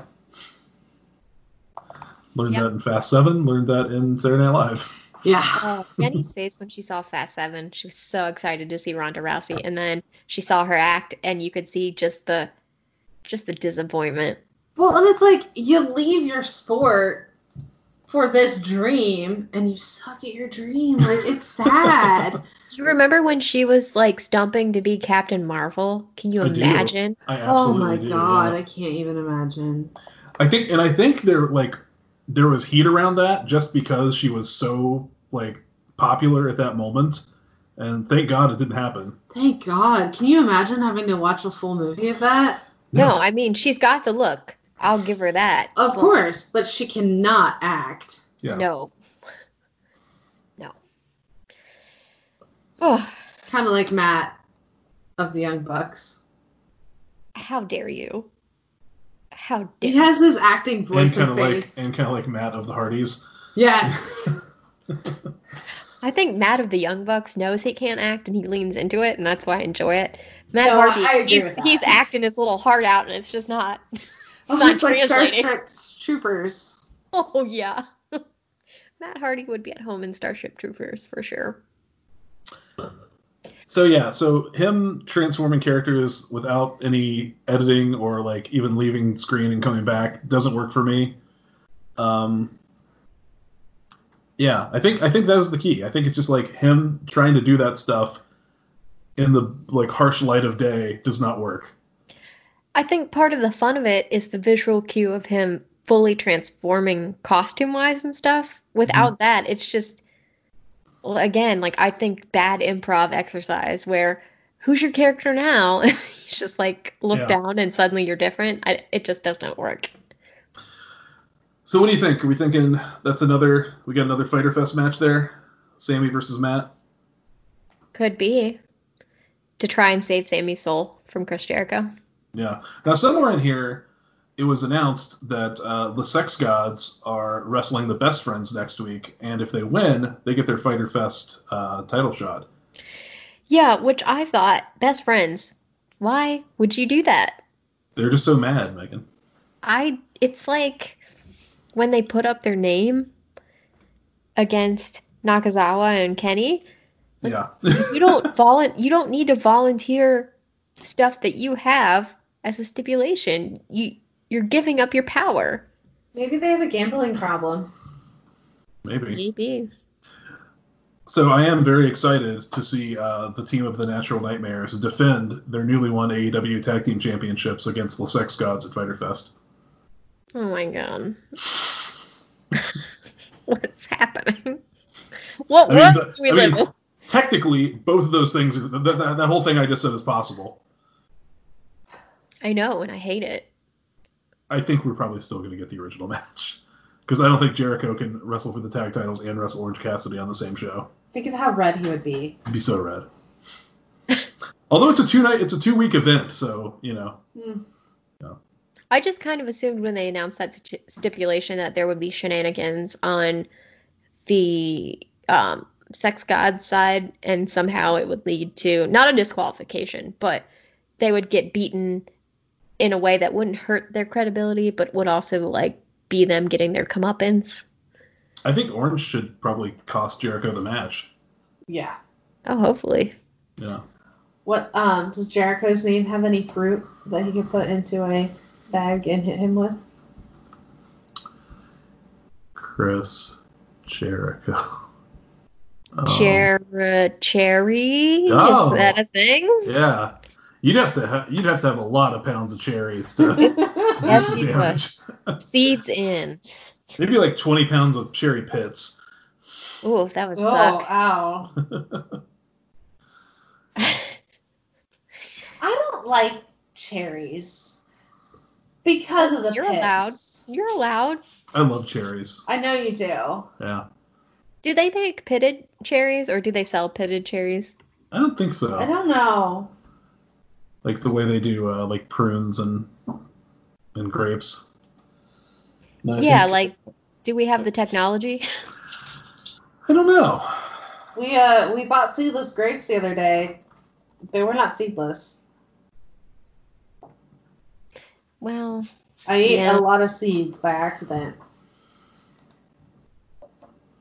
Did you know that there's a thing that is yellow watermelon? Because my parents for sure found it out when they ordered a Kroger grocery delivery, and the person inadvertently picked up a watermelon that, from the outside, looked the same, but inside, yellow. Weird. It full on looked like, just like, not bad, and it tasted exactly the same, but my brain had to do like weird gymnastics to get to the point where I could eat it. It's just a mutation, apparently. The thing is, when you cut it up, it looks like pineapple. Yeah. And so when I was taking it and getting ready to eat it, the entire time from hand to mouth, I was like, this is pineapple. And then I ate it and I'm like, nope. This is not pineapple. Nope. It was really weird. And Emily refused to eat it because it was not the right color and she's not able to get past that. Just food racist. Yeah. I'm not gonna put her in that category. She just she's picky and she couldn't eat it. My parents couldn't eat it. They were like, no, it just doesn't make sense. I didn't know yellow watermelon was a thing. But yeah, it looks like pineapple, but it tastes like watermelon. It was perfectly fine. It tasted great. It was juicy. It was watermelon-y. It just was yellow and very confusing. So be careful if you order watermelon and have it delivered because your grocery shopper may not pay attention. Fair enough. Indeed. Okay, let's go to Joey Janela. He's got some stuff happening in his life, guys. When does he not? I don't know. I just assumed a lot of the time he probably didn't have much going on. But I just assume that his life at all times is just like Can't believe I lost Penelope. No. What am I gonna do? Yeah, but like just this like. Why does that Kip Sabian guy have to rub it in my face all the time? I don't know. He gives me anxiety. I mean, so when you saw this, Jenny, did you not think, yeah, this seems right? Like Joey Janela at a bar, pounding shots, questioning all his life choices, and saying, I don't know that I am where I need to be? Yeah, that sounds right. It reminded me of that second Moxley video from last year. Do you remember that one? The one in the bar, Megan? It was like the going to New Japan announcement video. It was like styled in the same way as the breaking out of jail video. Oh, yeah. Yeah, that's kind of what it made me think of. Yeah, the production values on this one, though, I think, he's got Tony Khan money. It looked fantastic. And I was intrigued by the premise.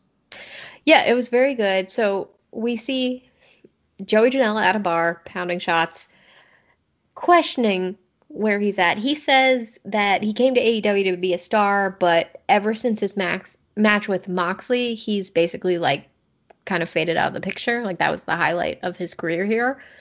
And so he leaves the bar and he's walking down the street. He's had some good like hair moments. Oh, I don't think he appreciates that that's like a strong point for him. I know he puts a lot of effort into it, but maybe he doesn't see that we appreciate it. Guys, he was in the Cracker Barrel Clash, a 4-star match if there ever was one. It's true. He's had some moments. He just doesn't think that, I guess, anything after the match with Jon Moxley was good enough. Mm. So he's sad. He's walking down the street. What about the stuff with Jesus? Well. Oh, yeah. That stuff was all in Dark. Oh, was it? Yeah. That's back when Dark was good. Yeah. But I actually really liked Dark when it first started. Yeah. He invited Jesus to the cruise. Like, he did. Oh, Jesus followed him. It should be the other way around. Should be. You think? Jesus Christ, superstar. Oh my gosh. I actually really like that musical. I know, me too. I feel like I saw it in Catholic school at such a young age, and I don't know what they were like. I don't know why they showed it to us, honestly. But I saw it multiple times in Catholic school. Like, I think it was like, all right, teachers don't want to teach today. Let's roll out the TV and watch. that's actually probably it. It's like, what's a good Catholic movie we can show? Jesus Christ Superstar. My middle school lab teacher, when he didn't want to teach, he would show us episodes of Hercules: The Legendary Journey starring Kevin Sorbo. And at a certain point, it's like, number one, this is Greek mythology. Number two, what the fuck, dude? My Latin teacher had like this whole it was like triple the Pride and Prejudice VHS box set of some like Rome series. So like the Rise and Fall of the Roman Empire? Yeah. Yeah. It was really interesting. I always liked it when we had those days. Yeah. And I had to translate. I think I got to see that Armand Assante version of Odysseus movie at some point. That might Oh yeah. That might have been in college. I don't really know. I took mythology in high school too, and I think we definitely watched that in my mythology class in high school. That was a TV movie, right? It totally was. Yeah. Okay. Ugh. Education, huh? It's good times. Yeah. So, to get back to Joey Janela, despite his interaction with Jesus, again, he's still down on his... He is not self-confident right now. And he's walking down the street. He has just been drinking a lot. I think we've all been in this place at some point. But we didn't all have Sonny Kiss to help us. Sonny Kiss rolls up in a very fancy car. A two-seater, a little sports number. I don't know what type of car it is because I'm not a car person, but it looked hot. And Sonny's like, "What are you doing out here, Joey?" As if, I don't know, I guess they don't all sort of hang out in the same area. And Joey's like, "Hey man, I'm drunk. I need to get home." Which is responsible. It's responsible. He was walking home. Respect. Yes, good boy. And Sonny's like, "Okay, get in." And then we get a to be continued across the bottom as Sonny Kiss drives Joey apparently home, but also maybe just this is the beginning of their awesome adventure. I hope so. Yeah. I think this has potential. I'm really excited to see this. This felt to me like Sonny Kiss being called up from NXT. I know, right? I'm like, yay, Sonny Kiss, get to see more of you. And apparently you and Joey are going to be like buddies in this story. I'm into it. Be like a Thelma and Louise thing? Oh, totally. Yeah, I thought they did a lot with this little vignette. Yeah, I'm definitely like interested to see where this goes. They accomplished that. They got me hooked. All right. Aside from Battle Royals, Sonny Kiss has never wrestled on Dynamite. That's ridiculous. Yeah. It really is. Yeah. Well, now he's going to probably get a chance now. All his matches were on Dark because even his tag team when he and Dustin teamed up. Yeah. Kiss and makeup. Yeah, I love the kiss and makeup. That was good. Yeah. That was the fourth episode of Dark. Oh. Yeah, Sonny deserves a shot here. This is like one of their roster members who has the skill and they just have never given an arc to. I agree. Yeah. Well, now it looks like he's going to get a shot. I'm into it. Yeah, me too. I'm excited for him. I think Sonny Kiss is like up there with one of the most likable characters in an AEW. Mm-hmm. Like, I'm trying to think of a more just genuinely likable character than Sonny Kiss. Just exudes like happiness and smiles and good energy and very positive and upbeat. Yeah. Like NXT Bailey. Yeah, kind of. Yeah. He doesn't seem to have the compulsion to hug people as much, but he seems like he has a good Respect outlook. in these COVID times. Yeah. Yeah, it's probably not the time for it, but I this is not a duo I would have put together, but seeing them interact, I really like where this is going. Yeah, me too. Well, I think in real life they're really close. Because isn't Joey also close with Sammy? Yeah. And Sonny's always hanging out with Sammy. Yeah. Oh, that's funny. All those young guys are like real buddy. Joey's not that young. Let's be honest. Joey is not that young. I hope Sonny can help Joey take his hair game to the next level also, because Sonny has it figured out, and Joey seems like sometimes he does, but other times he does not. It's fair. It's fair. Yeah. Sometimes it gets real frizzy. Yeah. I think you need, like... Which I understand. Humidity in Florida. You know, Chris Statlander was, I think, having a little frizzy hair day today, which was fine. Everyone looked extremely hot. I can only imagine the humidity levels in Florida at this point, but it's rough. I hope that this team gets like a chance and gets some focus and maybe a few more weeks of cool vignettes before we I hope so. actually see them team up. Yeah, and please, guys, come up with the team name because that makes it official. Yeah, or use the team name that your unofficial podcast has given you. Mega Hung. Well, wait, what's the unofficial Sonny Kiss Joey Janela name? Hair split. Sonny with a chance of White Claw. That's good. I like that. Is that too long though? I don't think you're allowed to say White Claw. I think it's you're Sonny using with a chance of claw. Oh, this is exciting. Okay, well, we'll have to see what they've got going on. Hopefully next week. The to be continued didn't imply necessarily when, but I'm hoping sooner rather than later. For now, we have to go backstage, and Dasha does her best to try and get a hold of Colt Cabana. She asks him, "Hey, Colt, did the losses to Jericho and Sammy Guevara bring you here to where you are?" The implied being in your life, your failures. What the fuck, Dasha? She has taken a page out of Tony's book of like, I'm not really asking you a question. I'm just gonna point out some real bad shit. And Colt doesn't answer. He is kind of brushing past her, and we see that he brushes past her, and he is right outside Mr. Brody Lee's office, and he looks at her after she asks him this very pointed question and then goes into the office. She gets no answer, and Colt is apparently at least in discussions with Mr. Brody Lee. Mm-hmm. Dasha, that was mean. But there we are. Though. Yeah. Another backstage interviewer that seems to suffer from this problem is Alex Marvez. And he is attempting to get in touch with Jon Moxley, who is outside the building, heading in. It's evening time, and Marvez doesn't even get a question out before Moxley cuts him off and says, "You know what? Like, I'm in a really bad mood. I got no time, no patience for people that run their mouths without knowing what they're talking about."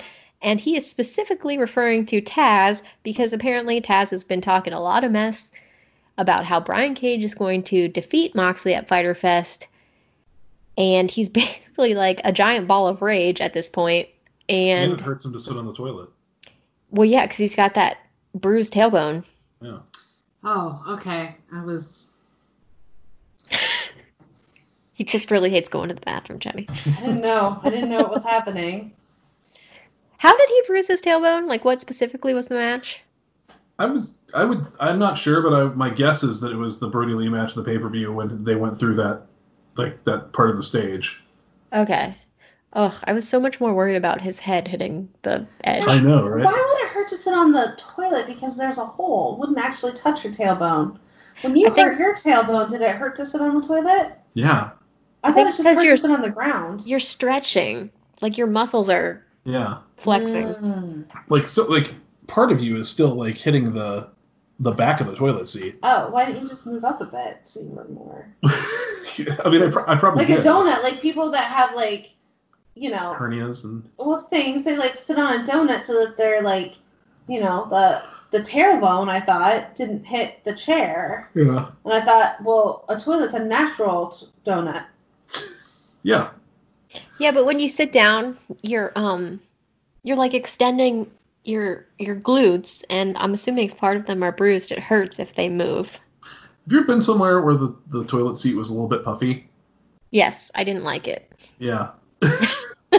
It's like they were actually taking that concept of making the toilet seat a donut, like, and like just actualizing it. Yeah, I think my grandma had one because I guess that was big back in I was her time. going to say the same thing, Megan. Like, I think my grandma had one too. Because I don't sit on public toilet seats, so I don't, you know, come in contact with a lot of... I don't think public toilet seats are puffy either, though. They're very utilitarian, like, easy to clean. These, I get the impression that the puffy toilet seats are supposed to be fancy, but yeah. I hate them. Andy, where have you come in contact with the puffy toilet seat? I can't. I'm trying to, like, remember where. I don't think my grandma had one. Definitely wasn't at my parents' house. I don't know. I know there's a place where I would routinely encounter it. Maybe a friend's house, because again, I don't think they like put these things in public areas. I think it was Jason's house. No. Okay. Jason, when we were kids, I think that's where the puffy toilet seat was. Yep. Puffy toilets. Okay. Loving this puffy toilet talk, but let's jump back to the segment where Taz makes an appearance. Taz is mad that Moxley has the gall to basically say what he's been doing all week. So he yells at Moxley, and this is enough of a distraction that Brian Cage comes out of, like, from behind this trailer, shirtless in jeans. It's quite a look. And he runs up behind Moxley and attacks him while Taz is screaming at him. And then these two really fight it out in the parking lot, and this one single red car with a license plate that reads AEW just takes the brunt of the damage. They are throwing each other onto it.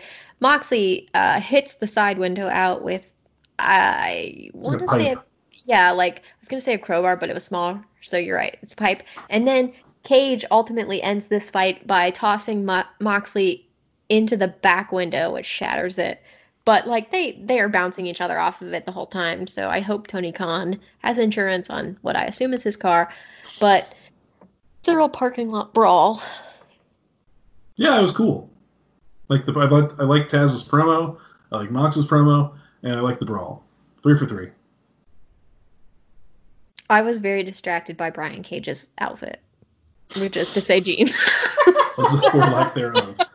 I was distracted by Brian Cage almost running Taz over as he, like, attacked Moxley initially. Yeah, he got, like, some momentum going, and he just... Yeah. Can't stop those roids. No. No. I continue to be excited for this Fyter Fest match. Yeah, it should be fun. Yeah. Jenny, did you have any thoughts on this before we move on to the main event? Nah. I think you covered him. Okay. That leaves the main event, which is the, like, Cody Open Challenge for the TNT Championship. And this week he is facing Mark Quinn. And this is Mark Quinn's first outing as a singles wrestler. But when he comes out, he's accompanied by both Isaiah Cassidy and Matt Hardy, who, you know, supported Private Party as a team a couple weeks ago. So, unsurprisingly, at least to me, Cody gets the win on this one. He does an ankle lock after Mark Quinn tries to do a shooting star press. Like, he moves, and as Mark hits the mat, Cody grabs his leg. It was very intense, and Mark Quinn is forced to tap out to this. So, I guess Hardy Party is a thing. like beyond the show? Because they haven't done anything with it. Well, they just did that segment last week, and then this week, like, Matt actually came out with them, like he's their manager. He did, but he's also reaching out to Sammy. Matt is doing a lot of outreach. Yeah. And he carried back, who got injured last week, the week that FTR appeared. It was Mark. Yeah. It was Mark Quinn? Yeah. Yeah.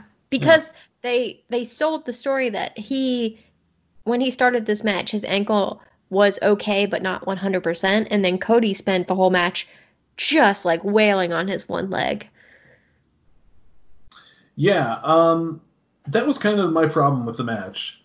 That not that Cody was working on it, but that Quinn would kind of sell it intermittently.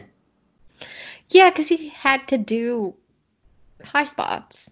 I know he did, but like, I don't know. Maybe it should have been the arm a couple weeks ago or something. Yeah. Like, or maybe like the story of the match should have been him building up to one big dive that takes everything he's got. But he kept he would like do a big move and then he'd sell for a few seconds and then he'd get up and he'd do another big move. It was just kind of like, all right, well, I can't really get into the story you're telling here because it doesn't make any sense. Yeah. That 450 under the ramp looked really cool, though.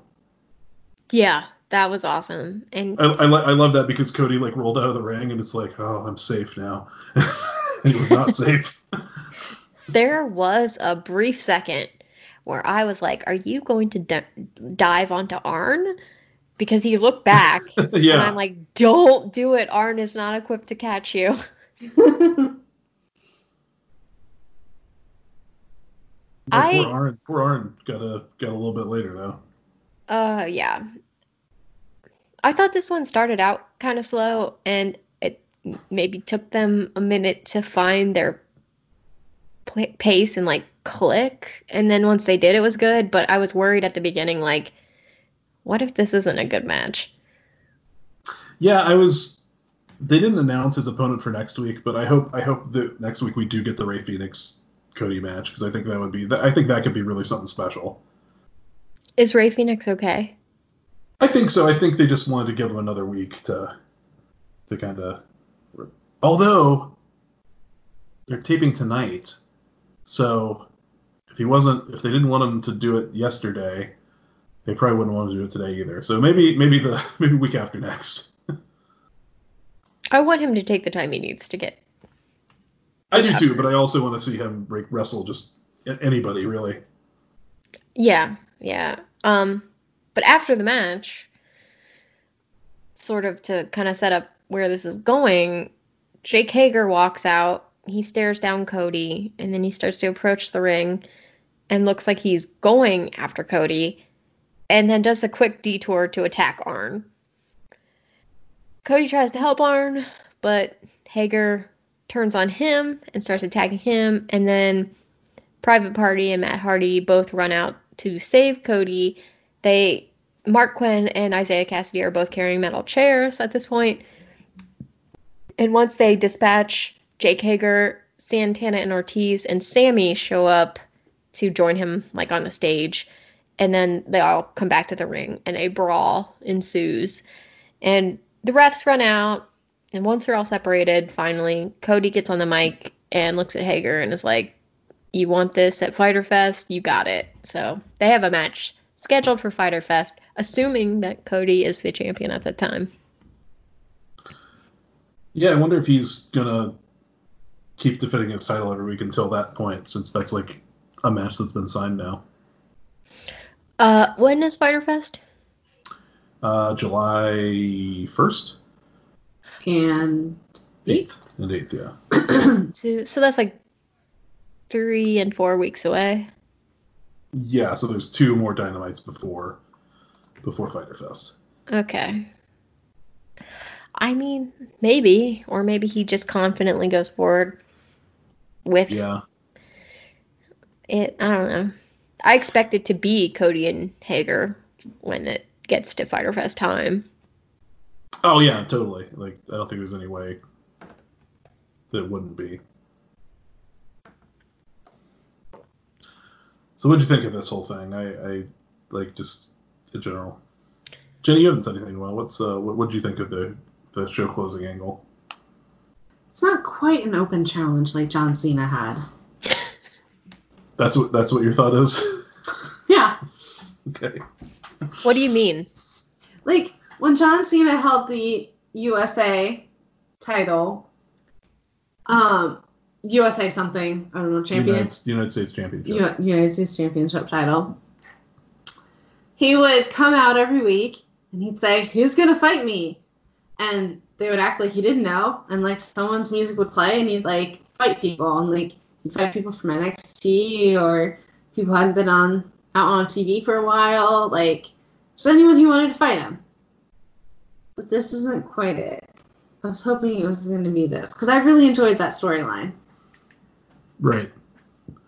Like, well, I mean... Because Cody presented it like he was going to do that. Maybe that's why they didn't announce an opponent for next week, so he can come out there and it'll truly be like a surprise. That'd be fun. Yes. I like that. I can't remember what the verbiage was now, but Cena had like a spiel that he did before that every week. Mm-hmm.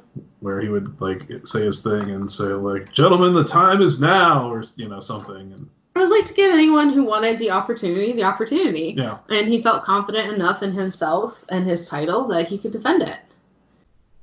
Confident in my sexuality.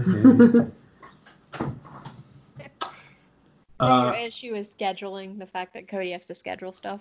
Yeah. Okay. That's fair. So, I didn't like this. I think that this felt to me like Tony Khan said, well, we haven't had a Dynamite end with a brawl in a while. We had to end in a brawl every time. That's just your perception. No, we had to end in a brawl 2 weeks ago with the Tyson thing. That was just 2 weeks ago. Yeah. So this just felt like another one of those, and like the challenge felt clunky to me that Cody laid out, and I don't know, I just didn't like it.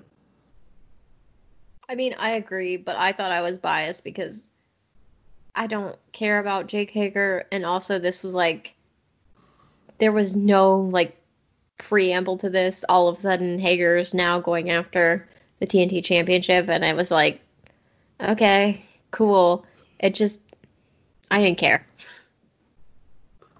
I'm kind of into the match. I just didn't like the segment to set it up. Yeah.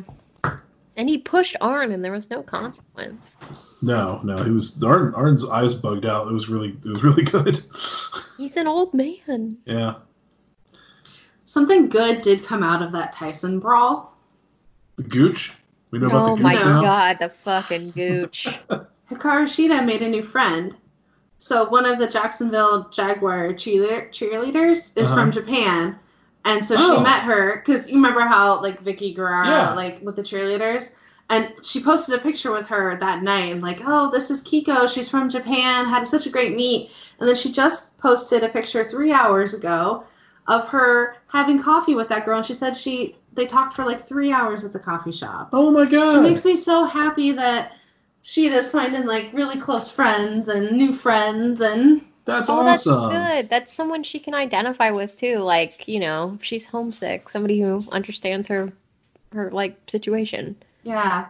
Also, yesterday was her birthday, so they made her lose on her second defending of the champion. Well, not defending of the championship. On her second match since she became the champion, and it was her birthday, guys. Yeah. This sounds like WWE shit. It's like when they made Natalie lose when she was in Toronto or Calgary. Yeah.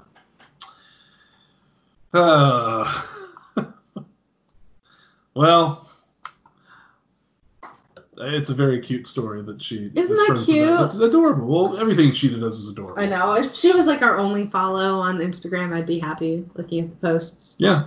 So that's Dynamite. Overall, I thought it was okay. I didn't like the way it kind of ended. I didn't really like the main event, and I didn't like the last angle. I just generally, I can't tell you one of the brawls, of the many, many brawls that Dynamite has ended in that I've actually enjoyed. Can you guys name one? I can name one. The go home show for Full Gear, where and that was the one that Megan was talking about, where Moxley and Omega were brawling with each other, but then like the Inner Circle came out, and so they kind of peeled off and helped out with that because they were like, well, fuck this. And that also ended with Nick Jackson doing a dive off the top of the set. See, so I remember that one very vividly. I feel like I like spots in brawls, but overall, the like chaos of it overwhelms me in a way that I don't like it. Like I just kind of check out because there's so much going on, and that's just a personal problem, I think, for me. Yeah. Megan, I think I have the same issue. It's just like overload. Yeah, like I like really focused storytelling, I guess.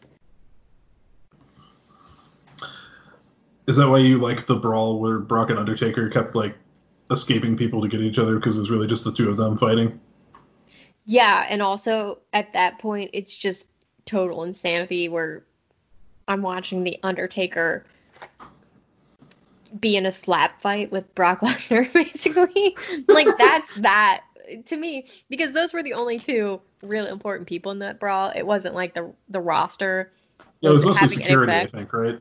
Yeah, it was like still them, even though multiple people were involved. So that made sense. But for the brawls, like when AEW first started, and it seemed like the first few weeks, every show ended with just multiple people running out and doing stuff. Yeah, it did. It's an overload. It's like, okay, even if the angle's really cool, I can't even keep track of the stupid match cards for next week or this week or whatever. And now you're throwing this at me. It's too much. My brain can't process it. It's just not my style of thing. So completely personal, and I totally know it's a me problem. I lose track of what's going on and check out when like a ton of people flood onto the ring, you know? I don't think that's a bad note at all. I do think what they were trying to do in October and November was to just kind of establish the Inner Circle as like the top heels, and that's probably why they got so much heat for all those weeks. And that makes sense. And once they became a thing, I was on board. Up until then, I was like, okay, a lot of people are doing stuff, I get it. But please, just end the show. Oh, yeah, totally. And especially, that's another thing, is the very end of the show. By that point, like, I'm tired.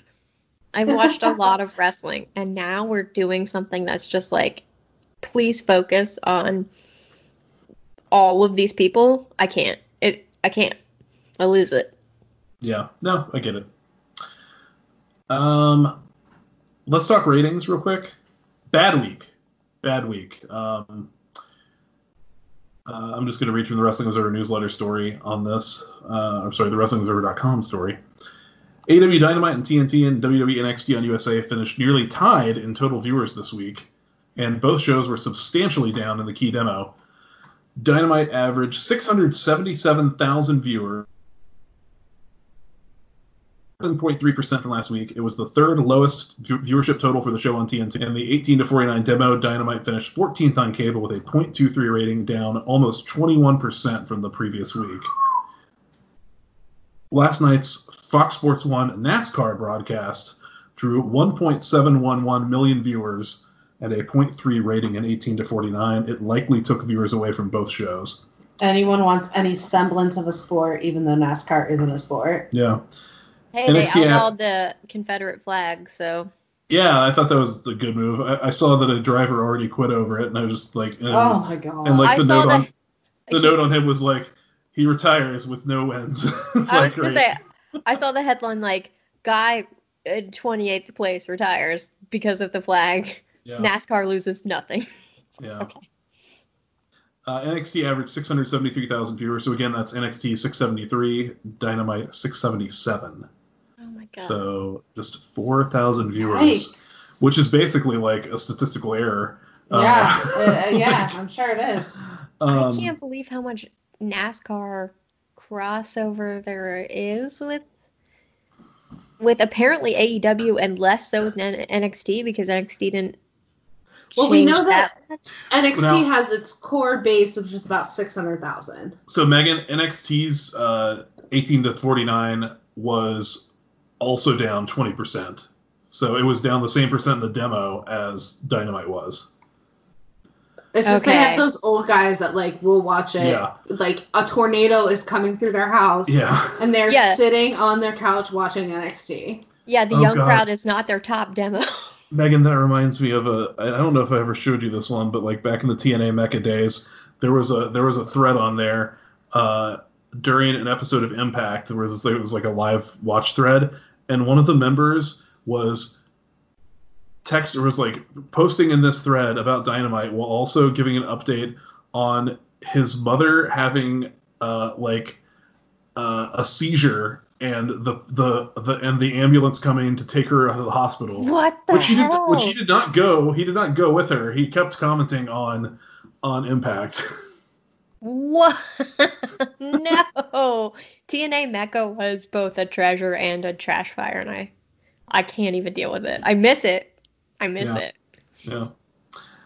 The total combined audience of 1.35 million viewers was the fifth lowest combination of viewers since the show debuted on cable last November.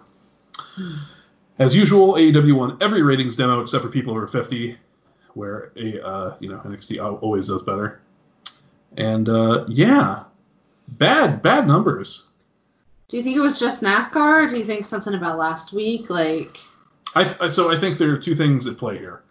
I think NASCAR hurt, especially the key demo, and I think that NXT was coming off a takeover, so they didn't get hurt as bad in the overall viewers because there was probably some curiosity for people who didn't watch Takeover to see what happened. There was a house set on Takeover. That's right, there was. News. I don't have a lot of news today, but I thought that I've got some notes from the Talk is Jericho episode with the Inner Circle, which I thought was one of the better Talk is Jerichos in quite a long time. I enjoyed it. I thought it was very fun and light. I know not necessarily maybe the episode I was looking for from him, but it was kind of fun to see like the dynamic of these guys, and they do truly all seem to be like very good friends. Mm-hmm. I just got some notes here. Sammy Guevara was first told he would be part of the group with Chris Jericho over All Out Weekend in August 2019, and he did not believe it at first. He just thought that he was being bullshitted, and he just said like, well, you know how it is in wrestling. You hear something, and then until it actually happens, you never know if it's. I've heard a lot of people say that about hearing about AEW in general before it started. I could see that. Yeah, like, you know, you always hear stories about somebody's got money and they're gonna start a company, you know. AEW reached out to Santana and Ortiz to see how much time they had left on their deals with Impact, and they were pitched on the idea of a group with Jericho, as they were really big fans of him. And in fact, it was really cute. They told Chris Jericho on the Talk is Jericho thing, and he sounded like he hadn't heard this before, that both their inspiration for getting into wrestling was reading his first autobiography. Oh, wow. Yeah. But wait, why would you start with that? Wouldn't you have watched some wrestling before you read a autobiography about No, but Jericho's book is kind of a roadmap for aspiring wrestlers to because it's about him getting into the business. Oh, okay. Yeah. Because you just see wrestling on TV. Like if you see John Cena and you're like a teenager and you're like, oh, maybe I want to do that, but like I can't be John Cena. Look at this guy, you know. But if you learn about John Cena and where he came from and like what he did to get there, maybe it's more realistic. Right. Yeah. Jericho said they initially suggested Pentagon Jr. and Ray Phoenix for the team in the group, but Jericho thought they were too gimmicky for what he wanted. What? Now, I think it would have a different dynamic because it wouldn't be as goofy. Yeah. As the Inner Circle is now. Right. But, like, god damn, that would have been good group. With the Lucha Brothers instead of Proud and Powerful? Yeah. I'm happy with what we got. No, not instead of. No, this would have been instead of. Oh, I thought it would have been instead of Jake Hager and Sammy Guevara. No. Oh, okay. Yeah. Jericho and Jake Hager, they trained together at a gym in Florida, the MMA gym that they train at. And they had, AEW had signed this British Olympic boxer named Anthony Ogogo, and they were trying to they're trying to train him to wrestle. He's stuck in England now, but and they wanted to use him in that spot to kind of groom him. But Jericho, he always liked Hager from the WWE days, and he thought he was a better fit. Also, because Ogogo is 5'11", and Jericho said we wanted one really big guy in the group. Mm-hmm. So then Jericho gave this explanation about the MMA fighters during the Mike Tyson angle, and he was trying to explain to them what he wanted to do, and Vitor Belfort, one of the UFC guys, asked if he should do takedowns on the guys, and Jericho's like, no, just keep it all standing up, because I think this is pro wrestling. Yeah, calm yourself. Yeah. And Hager brought up that he had wrestled one of the guys, Rashad Evans, when they were in college in amateur wrestling. The original plan for that angle was for Tyson to knock out Sammy Guevara, but that got changed. They were expecting 4 of them to come out.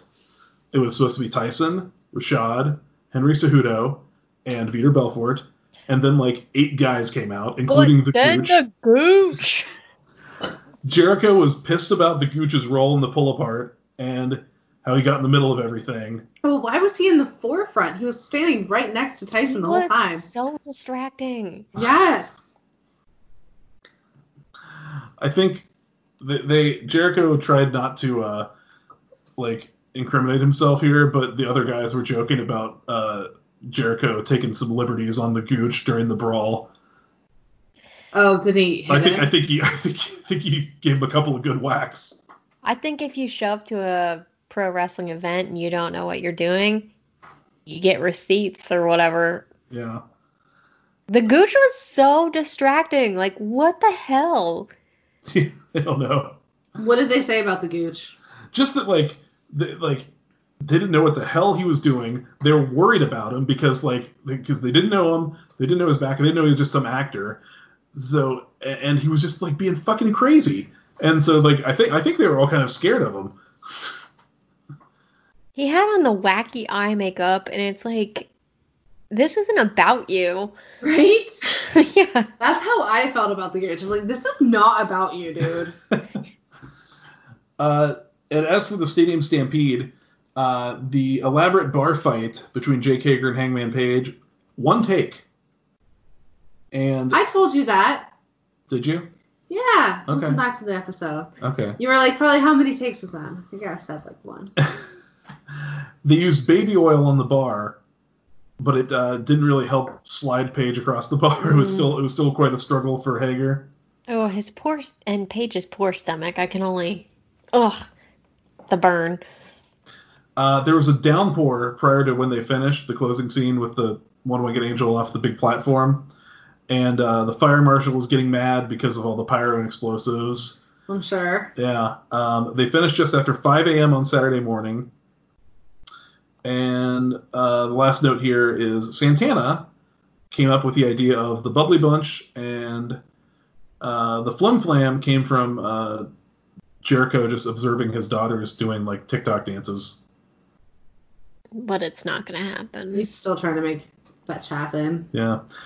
I thought this was a really great podcast, actually. I also really loved when Jericho pointed out that they walked into the stadium and Kenny was the only one to see the small bell up in the corner and go, oh, bell, somebody's gonna get their bell wrong, and that was his whole contribution. Yeah, he was that's the first thing you notice.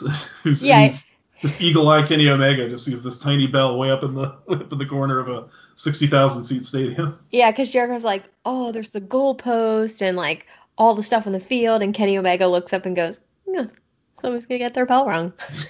Funny. That was very funny. One other news note, and Megan, I'm afraid that it is about Adam Cole. Oh no! Now, this is not for sure, but like I just wanted to give you this update because we did talk about Adam Cole last week and how I thought he's coming. So there was some speculation about his contract this past week. And, because it is coming up on 3 years of his debut in NXT. Mm-hmm. And Mike Johnson of PW Insider said that he has over 18 months left on his deal because he renegotiated it at some point and signed an extension. Oh, come on, Adam. I assume well before this, though, right? Yeah, but God, I mean, you'd think that you had to know it was coming, by the time he would have signed. Well, as you said, everybody's like, well, it's not a thing until it happens. And Adam Cole... Don't you think like he would have called Matt or something and said like, hey, what's going on? I mean, maybe, but also the guaranteed payday. Yeah, I can't fault him. And there are people, and we know from like listening to plenty of wrestling podcasts over the years that there are people who it's just like WWE is the dream, WWE is the goal, like, because it's like imprinted on them from childhood. This is where they want to be. So, and I have to assume that NXT is slightly more fun creatively than like you're in WWE, but also you're in like the cool part of it, Yeah. Yeah. Well, and I think he, more than anyone, really benefited from NXT getting its own show on network. Mm-hmm. Because I feel like they would have brought him up to SmackDown or Raw by this point. But because NXT needs a star, they kept him in the Undisputed Era on. Yeah, and now they're the so. stars of that show. Yeah. So, like, I think he's the primary winner of, and no one else, of the NXT cable show. Yeah. Yeah. So that's the potentially sad Adam Cole news. Well, I hope that means he won't renegotiate anything else. He'll ride it out with the knowledge that AEW is up and running and it's stable, and I assume there's a place for him if he wants one. I would think so. Yeah. I would hope. Like his best friends are like, or not his best friends, but his good friends are EVPs and his girlfriend's a star there. So yeah. So when he's ready, I think they'll be there for him. And, maybe it will end up being a better time because, like, right now,